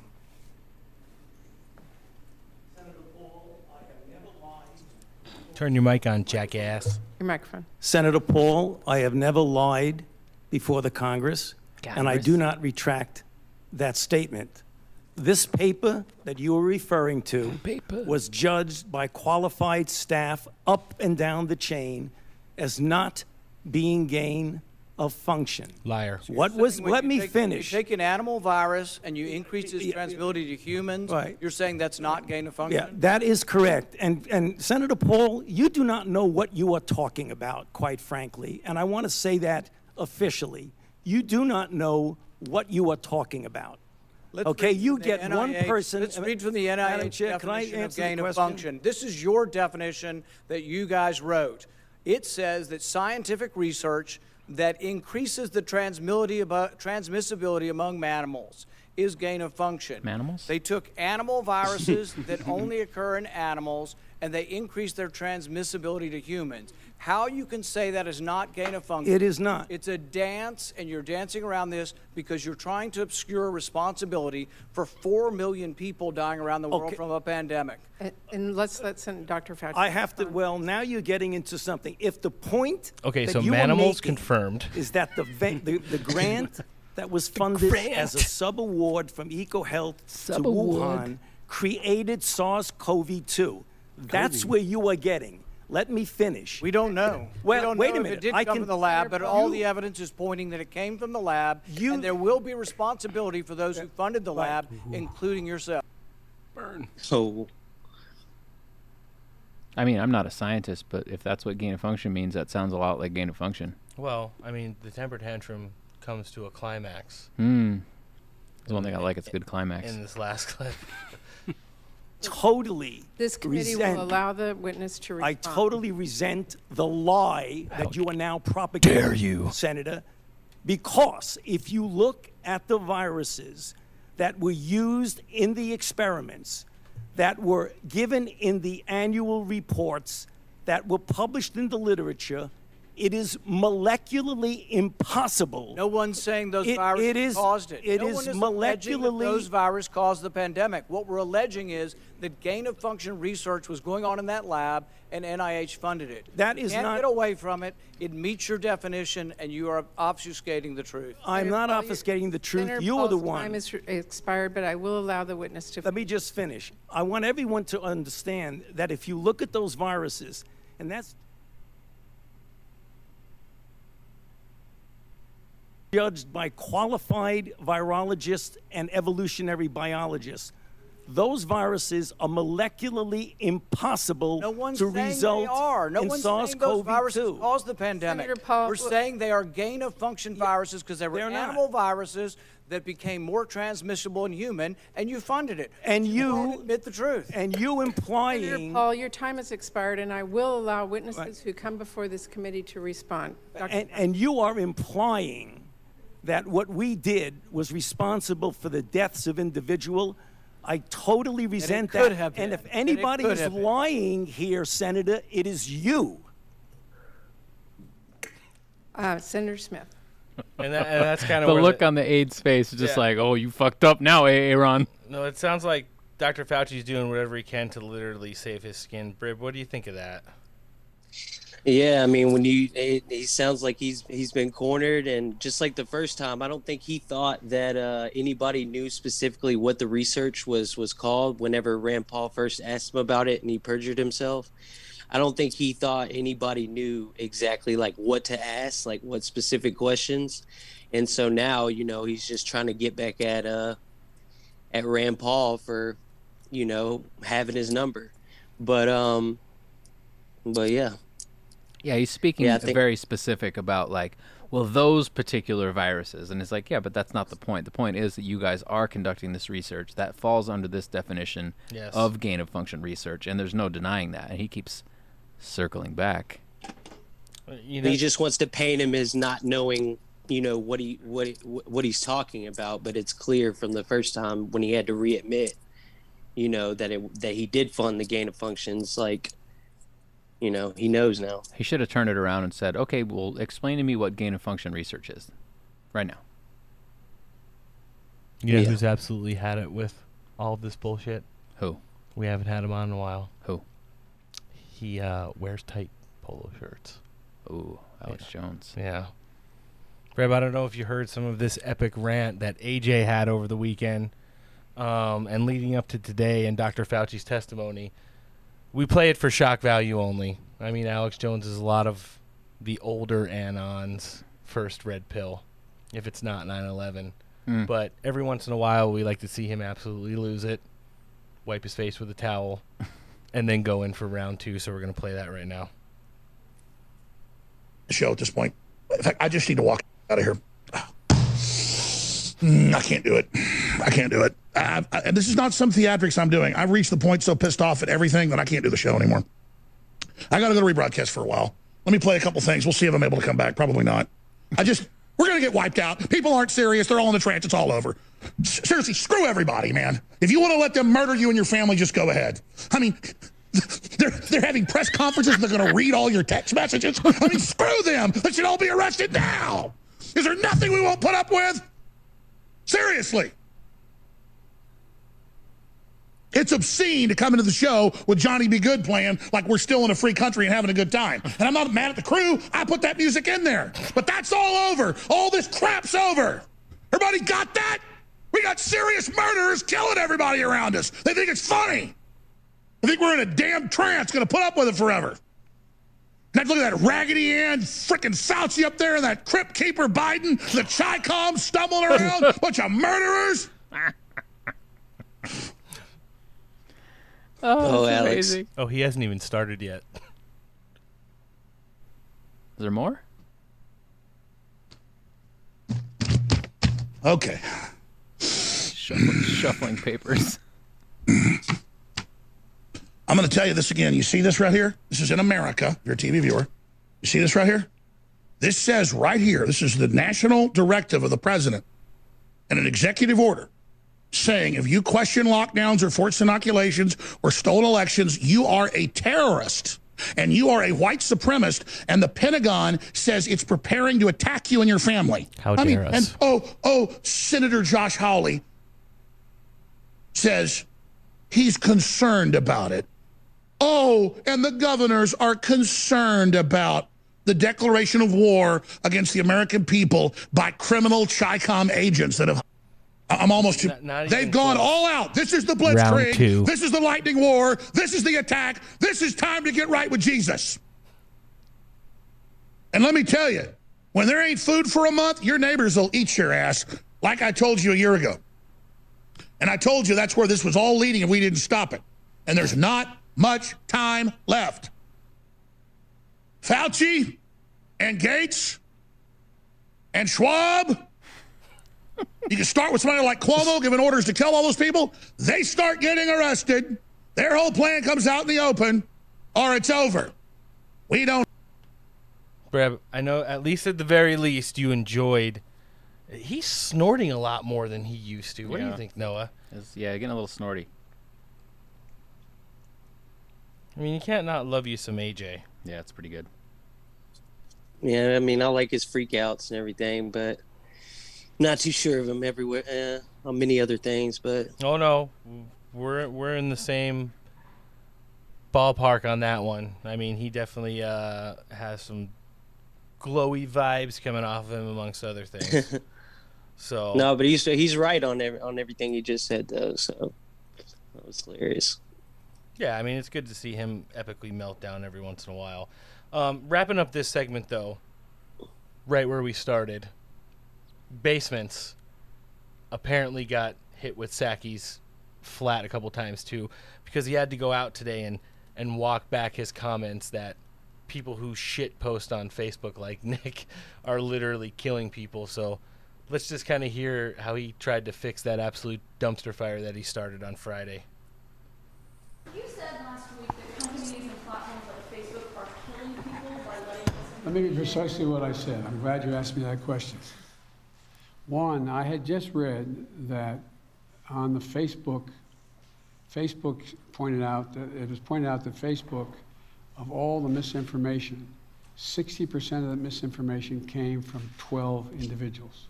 That's what the article said. So I was asked that question about what do I think is happening. Facebook isn't killing people. These 12 people are out there giving misinformation. Anyone listening to it is getting hurt by it. It's killing people. It's bad information. My hope is that Facebook, instead of taking it personally that somehow I'm saying Facebook is killing people, that they would do something about the misinformation, the outrageous misinformation about the vaccine. That's what I meant. Have they done enough, in your opinion, to stop? I haven't, to be completely honest with you, I don't know if they did anything today. Up to over the weekend, I don't think they had, but I don't know. I don't know the answer to that question. Will you hold them accountable if they don't do more to stop the spread? When you say hold accountable, I just want to, I'm not trying to hold people, I'm trying to make people to look at themselves, look in the mirror. Think about that misinformation going to your son, your daughter, your relative, someone you love. So he goes out and says in the same sentence, I'm not trying to hold people accountable for spreading misinformation. But it's your fault. Semicolon. Think about those people. When he's talking about those 12 people, he's referencing directly to that list that was put out last week that had Bobby Kennedy, Charlene Bollinger, and Dr. Stella Emanuel and people like that on it, which is just an absolute fucking non-truth in regards to, some of the stuff that's going on. We've said it on this show before. We elaborated on it, and it'll be out when we talk about it on episode 49 when we were at the Clay Clark event. The vaccine is the alternative treatment to whatever COVID is or not. All of the pre-existing, cheaper, proven remedies are the ones that work. The hydroxychloroquine, the zinc. Hydro what? Vitamin D, vitamin C, going out in the sun, staying hydrated, being active. Those things are all so much. What was that other one the guy told you? It was like the ingredient in the nasal spray stuff, right? Yes. I forget. It was like a steroid with long-term studies that had no long-term or negative side effects. And all of these doctors were destroyed because this whole vaccine thing is centered around fucking money. That's why they made so much of it and invested so much in it. Yeah, they can't let it die now because then they wanted 70% of the country. They're hovering around 40% right now. 40% of the country only, which is a great thing. It's awesome to hear that because people aren't fucking as retarded as we thought they may have been. Well, that just means that... Are you talking about minorities who don't know how to use the internet? No. Oh, okay. I mean... It could always be that. How dare Well, that just means that a lot of people on their team are still refusing to get it, too. Yeah. It is. And you want to know what else came out today? The White House announced that there have been some high-profile COVID cases of people who were vaccinated twice, and they chose not to report it to the media. Wow. Yeah. I didn't hear that. That came out today. In addition, that was also from the office of Psaki.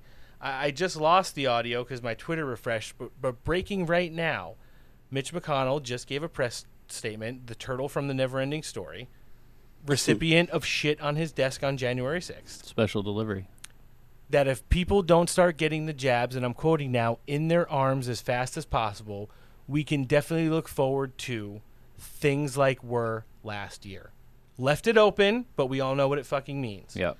All I have to say to him is, listen, Mitch, shit on your desk recipient. Greece, Paris, England, okay?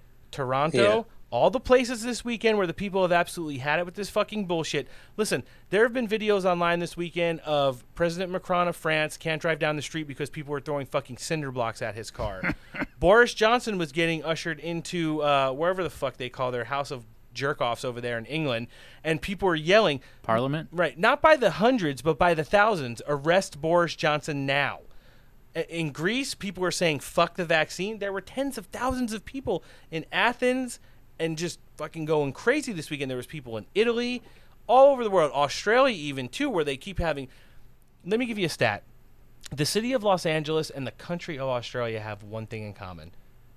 They have 10 million people approximately that live in both of them. Mm-hmm. In the last 14 days, in each place, 2 people have died of coronavirus or... Got hit by a car on a motorcycle? Or with coronavirus. Yeah. The only thing that's tying those two things together is that both of those places are now getting locked down for no fucking reason. 10 million people live in each of these places, and because of 2 deaths, they're going to reinstitute mask mandates, lockdowns, and shut all the fucking people out again in Australia and Los Angeles. It's absolutely ridiculous. People have had it, bro. They have. I mean, they really have. That's like they're making it so wild that even the people that are on their team are done. They're I'd love just to like, be, you know what? I'd love to be a fly on the wall at Davos right now. Oof. Where good old Klaus is like, well, they're not listening to us. What do we do? Sorry, Breb, I interrupted you. What were you saying? Oh, I was just going to say there was a poll out Newsweek that said over half of unvaccinated people are not even worried about the Delta variant. So, I mean, Yeah. Sure are. they got I don't an think it's uphill a battle thing. with that. I think the Delta variant's only going to affect people that are vaccinated. Yes. I think that's going to be the magic of the Delta variant. Yes. I 100% agree with you. One other thing I want to touch on before we wrap, and it's really important because it's also been prominently in the news. One of the January 6th insurrectionists was sentenced to 8 months in prison today. They tried to give him 18 months. Not in congruence with the time he's already served in solitary confinement. His sentence will start from whenever it was sentenced this week. Okay? Yeah, but they tried to give him 18. I know, and it's not a pretty sight. Breb, I know you probably have some real convictions on January 6th. People have told us, we've had, I think, 9 guests on who... For real, the guy's not getting time served, though? That's bullshit. He's not. Have participated or not, Breb, it's up to you on whether or not you want to say if you were there. It doesn't mean anything to us. But the fact of the matter is, I'm sure you have some real strong feelings on it. What do you think about that event as a total? Well, I wasn't there, Okay. but, because I did kind of have a feeling, that things could go sideways. But yeah, I just feel like the whole, from the research that I've done on it, it's obvious that there was, federal informants there or, agitators that helped push that thing along. And, Yep. And I think some of the big voices in this movement that were there, kind of helped it along, helped that process. And I think you might be talking about one of our future guests, and it's not Alex Jones. Oh yeah, you're gonna have what future guest is that? I'm pretty sure you're good at math. If it wasn't Alex Jones, there was one other person out there. Oh yeah. Yeah. Wow, if y'all getting him on the show, that'll be a thing to see. We might have to huddle because we'll figure it out offline. But the fact of the matter is that I want to hear really what you feel about the whole thing. Keep going. Yeah, I honestly feel like like some of the people that were closest to us, like the big voices, like. Yep. helped this thing along, and I think it's clear from the video footage that like even the Capitol Police that let the people in that Yes. that this was all done as and it was a show. And Yeah, there's absolutely no chance that them knowing an event like that was going to happen, that they would have had so little security. Yeah, if they thought that shit was like all the people, they could have burned that place to the ground. Yeah. Easily. Yeah. And they could have brought Mike Pence out to hang him, like Nancy Pelosi supposedly said people were saying. Yeah. So, I mean, we've debunked and unbunked a lot of things on this show. There have been... Rebunked? Well, I mean, there's been statements about the bear spray and them saying it didn't exist, and we were shown actual video of it. So then I know that it's true. Yeah. You know, and we've also seen stuff about a lot of the stuff that's come out that's leaked online, like the 63-year-old teacher who was arrested 2 weeks ago, and her 2 dossier photos that were leaked to the media in her FBI file folder are of Capitol Police from 2 different angles holding the fucking door open for her, and so on and so forth. Polite. Right. Nur bin Laden tweeted today. I mean, just because there's a riot going, it doesn't mean you can't be personable and, a gentleman. True. Anyone who dares to refer to themselves as a conservative and or Republican and doesn't stand up for the January 6th political prisoners is a national disgrace. She's not talking to us. She's talking to elected officials in this country. There have been some who said enough is enough.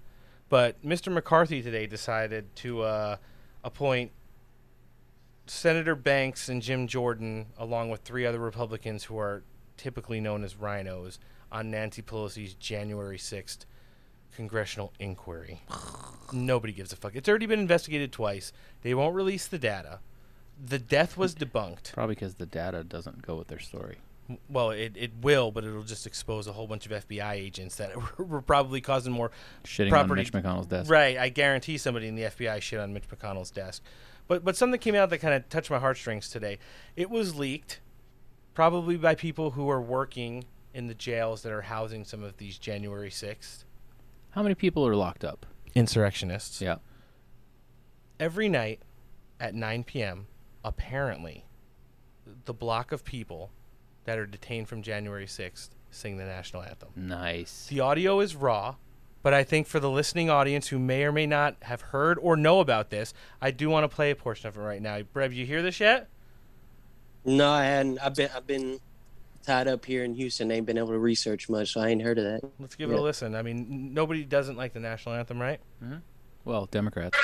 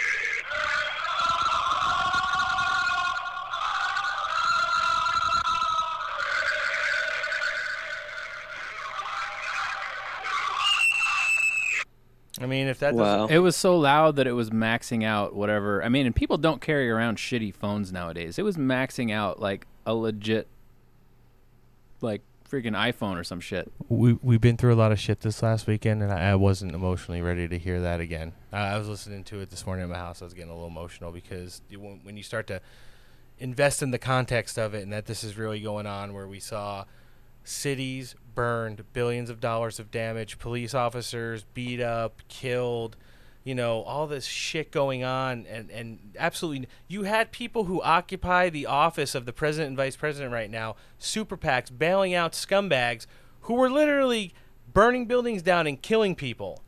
Trying to burn down buildings with people inside them. Exactly. You have people who walked into the fucking Capitol, stayed inside the velvet ropes, may or may not have took a shit on Mitch McConnell's desk, and stuck around to clean up the trash afterwards, in jail for fucking 7 months. Wow. It's horrible. It's horrible. They're just political prisoners at this point. People who continue to think that stuff that happens in Washington, D.C., or the 5 or 6 cities that get reported on constantly that shapes the narrative of the nation as a whole by the mainstream media, and that's New York, Chicago, San Francisco, Los Angeles, and every other shithole that I'm omitting right now. and that it doesn't affect them because they live out in the sticks, or they're a farmer, or they're a truck driver, or they're just a teacher, need to wake the fuck up. Well, the truck drivers are getting hit with the gas prices. How many teachers and truck drivers and farmers who never did anything their entire lives have now been rotting in fucking federal prison for 7 months for walking into the Capitol? How do you get stuck for 7 months without, like, actually... We've played 2 other different Capitol insurrections twice on this show during the Kavanaugh and Comey hearings.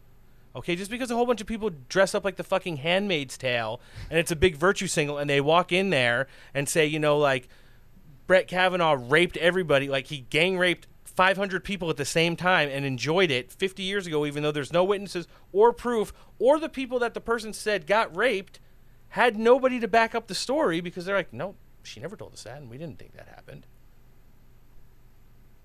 But that was fine. And that's just where we're at. That was a powerful clip there, though. I hadn't heard that yet. And you want to know what? There's only one way to round this home, because after hearing a lot of stuff we heard on this show, possible lockdowns, forced vaccinations, stop the steal kind of moving at a molasses pace. We do have a Trump rally coming up this weekend, though, so spirits will be uplifted.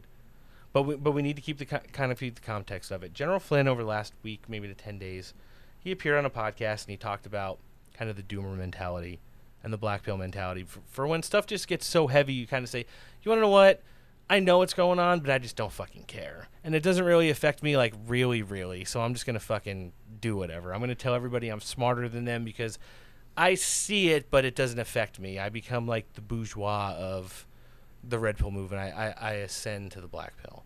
And General Flynn really kind of gave some good commentary on just what kind of having to beat that narrative means to this movement. So before we wrap here, I'm gonna kind of play that and let you guys think what you feel about it.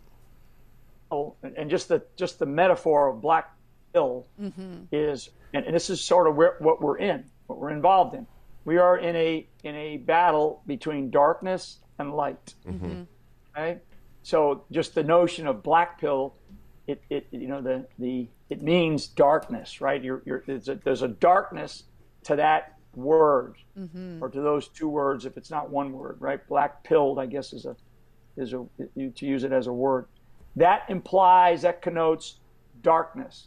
If people want to stay in the dark, then be prepared for the consequences of darkness. There you go. Right. Yeah. I do not wish to stay in the dark. I want to see the light, because I know the consequences of being in the light. Being in the light actually can bring a lot of attention, to you, and now back to what I've been saying about, who are you as an individual? You define yourself, but being in the light also allows exposure of the truth, right? Yeah. And light connotes truth. Darkness connotes evil, and evil is a lack of understanding and a lack of truth in our society. Yep. And so there's so many components of that, because he touches on people voting or not voting, right? That's a darkness in our society. So what we want to make sure of is we have to make sure that we, as Americans, as freedom-loving, as faithful people, and this is not just for Christians, this is for anybody who's in fear today, to move toward the light. Move toward the light. Brad, what do you think about that? I mean, this kind of heavy show. We talked about some spiritual experiences that Noah and I experienced over the weekend, kind of some stuff we've been going on over the show and how it might be being lifted a little bit by people who kind of felt it that were around us. And then, like all the stuff we kind of covered, it's heavy all the way up through that, recap of what's going on with January 6th right now, all the way from Nancy Pelosi's bullshit committee, all the way up through these guys kind of singing themselves to sleep every night with America's love song, the national anthem. I mean, General Flynn kind of rounds it up as just as simple as we could all say it, and everything from an informative post to the shit post we post every day online. What do you think? Yeah, it's good to hear him actually like use the terms like black pill and speak on that. And, and I just think that finding God and, whatever it is you want, I just think that coming into the light and staying away from the black pill is got to do with like finding God and knowing that this is all in his hands and that, that's, I just like the way he touched on that, you know? And that kind of rounds into like, it's kind of funny. This is your first podcast, but a lot of people look at you as a major influencer. Like there's so much more to hearing your voice and the things that are kind of on your heart and what motivates you behind, just a Groyper meme or it being Shark Week or things like that. I mean, I really enjoyed the fact that I got to hear what kind of a person you are today. I have to say I'm impressed, number one. Number two, I suggest you start doing more of these things and getting your voice out there, because for as much as an influencer you may or may not think you are online is, you can do so much more by kind of, just giving commentary on some of the stuff you post on sometimes. I think it's an awesome experience. I think, I thought you were a little bit nervous coming in, but in my opinion, I'm sure Noah can agree, I don't think you missed a beat today. Whenever we kind of covered something, you added some colorful insight and commentary on it, and that's kind of what this show's all about. Yeah, try to jump in whenever you feel the need. Well, I wish I was a little bit more prepared, but I'm here with my sister at the at the hospital, and it just kind of but yeah, it felt really good, and I definitely agree. Like I'll start getting out there more and put myself out there, but it was really good to be on my first podcast with y'all, because I like what y'all do, and I like how y'all run y'all show and the depth y'all go into everything, but y'all, it's also really it's really upbeat. Like it's not anything like dark. Like I like y'all's vibe to everything, so nice. It was nice. I like that.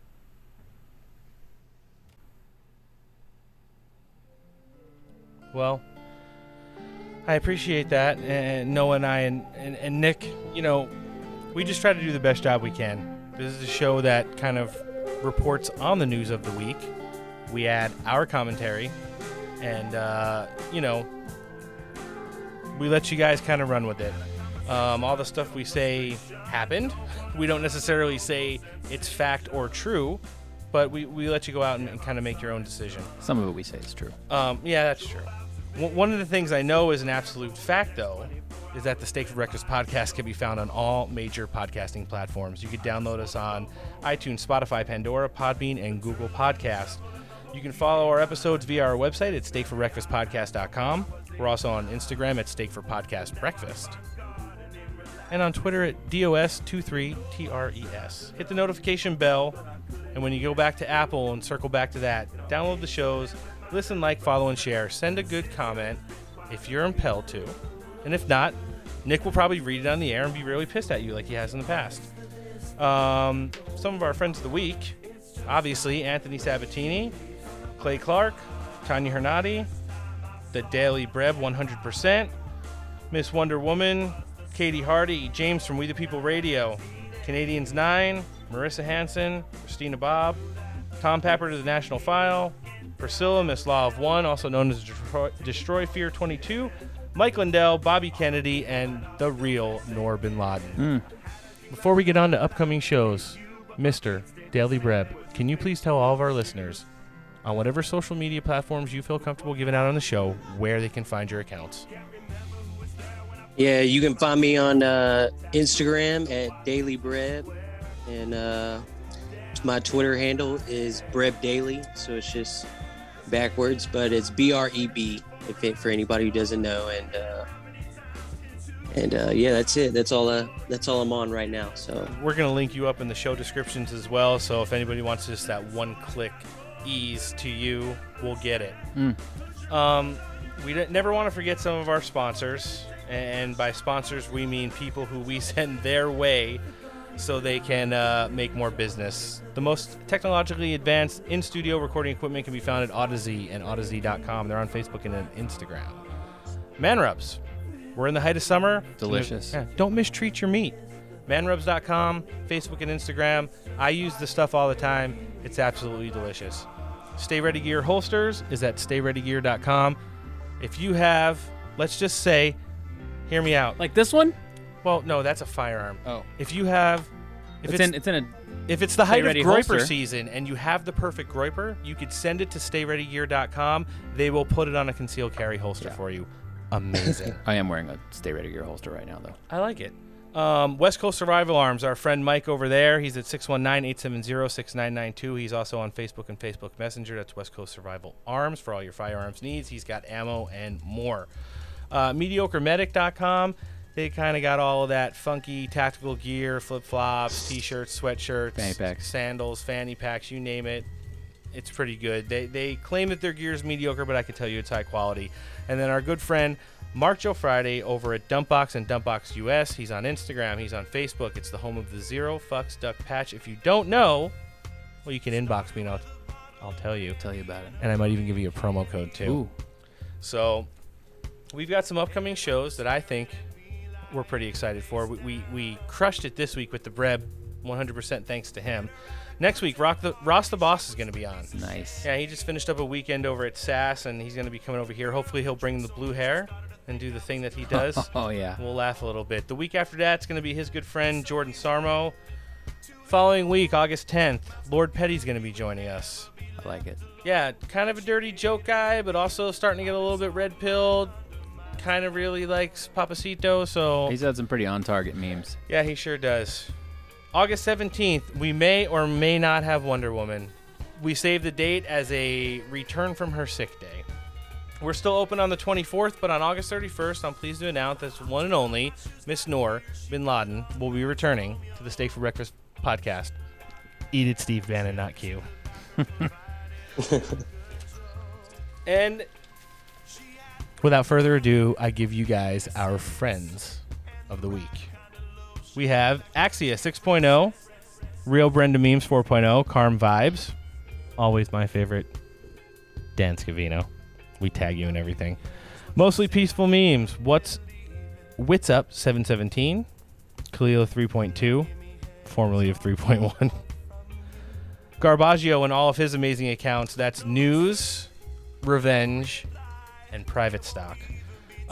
Flynn's Frog 2.0, Truth on Draft 2.0. I think that's it. Just kidding. Baby Cakes 2.0. Ladies and gentlemen, there are a few things that we ask all of our guests to do, and we wouldn't be a responsible podcast without doing it. Noah, do you remember any of them?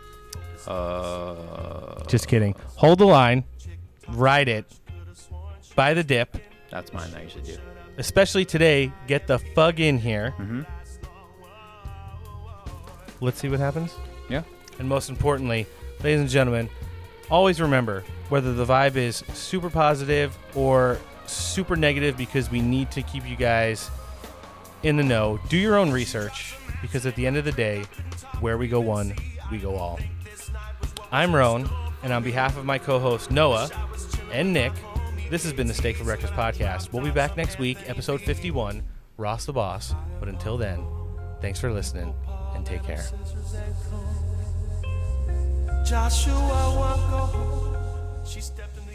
Be honest with you, I'm kind of retarded.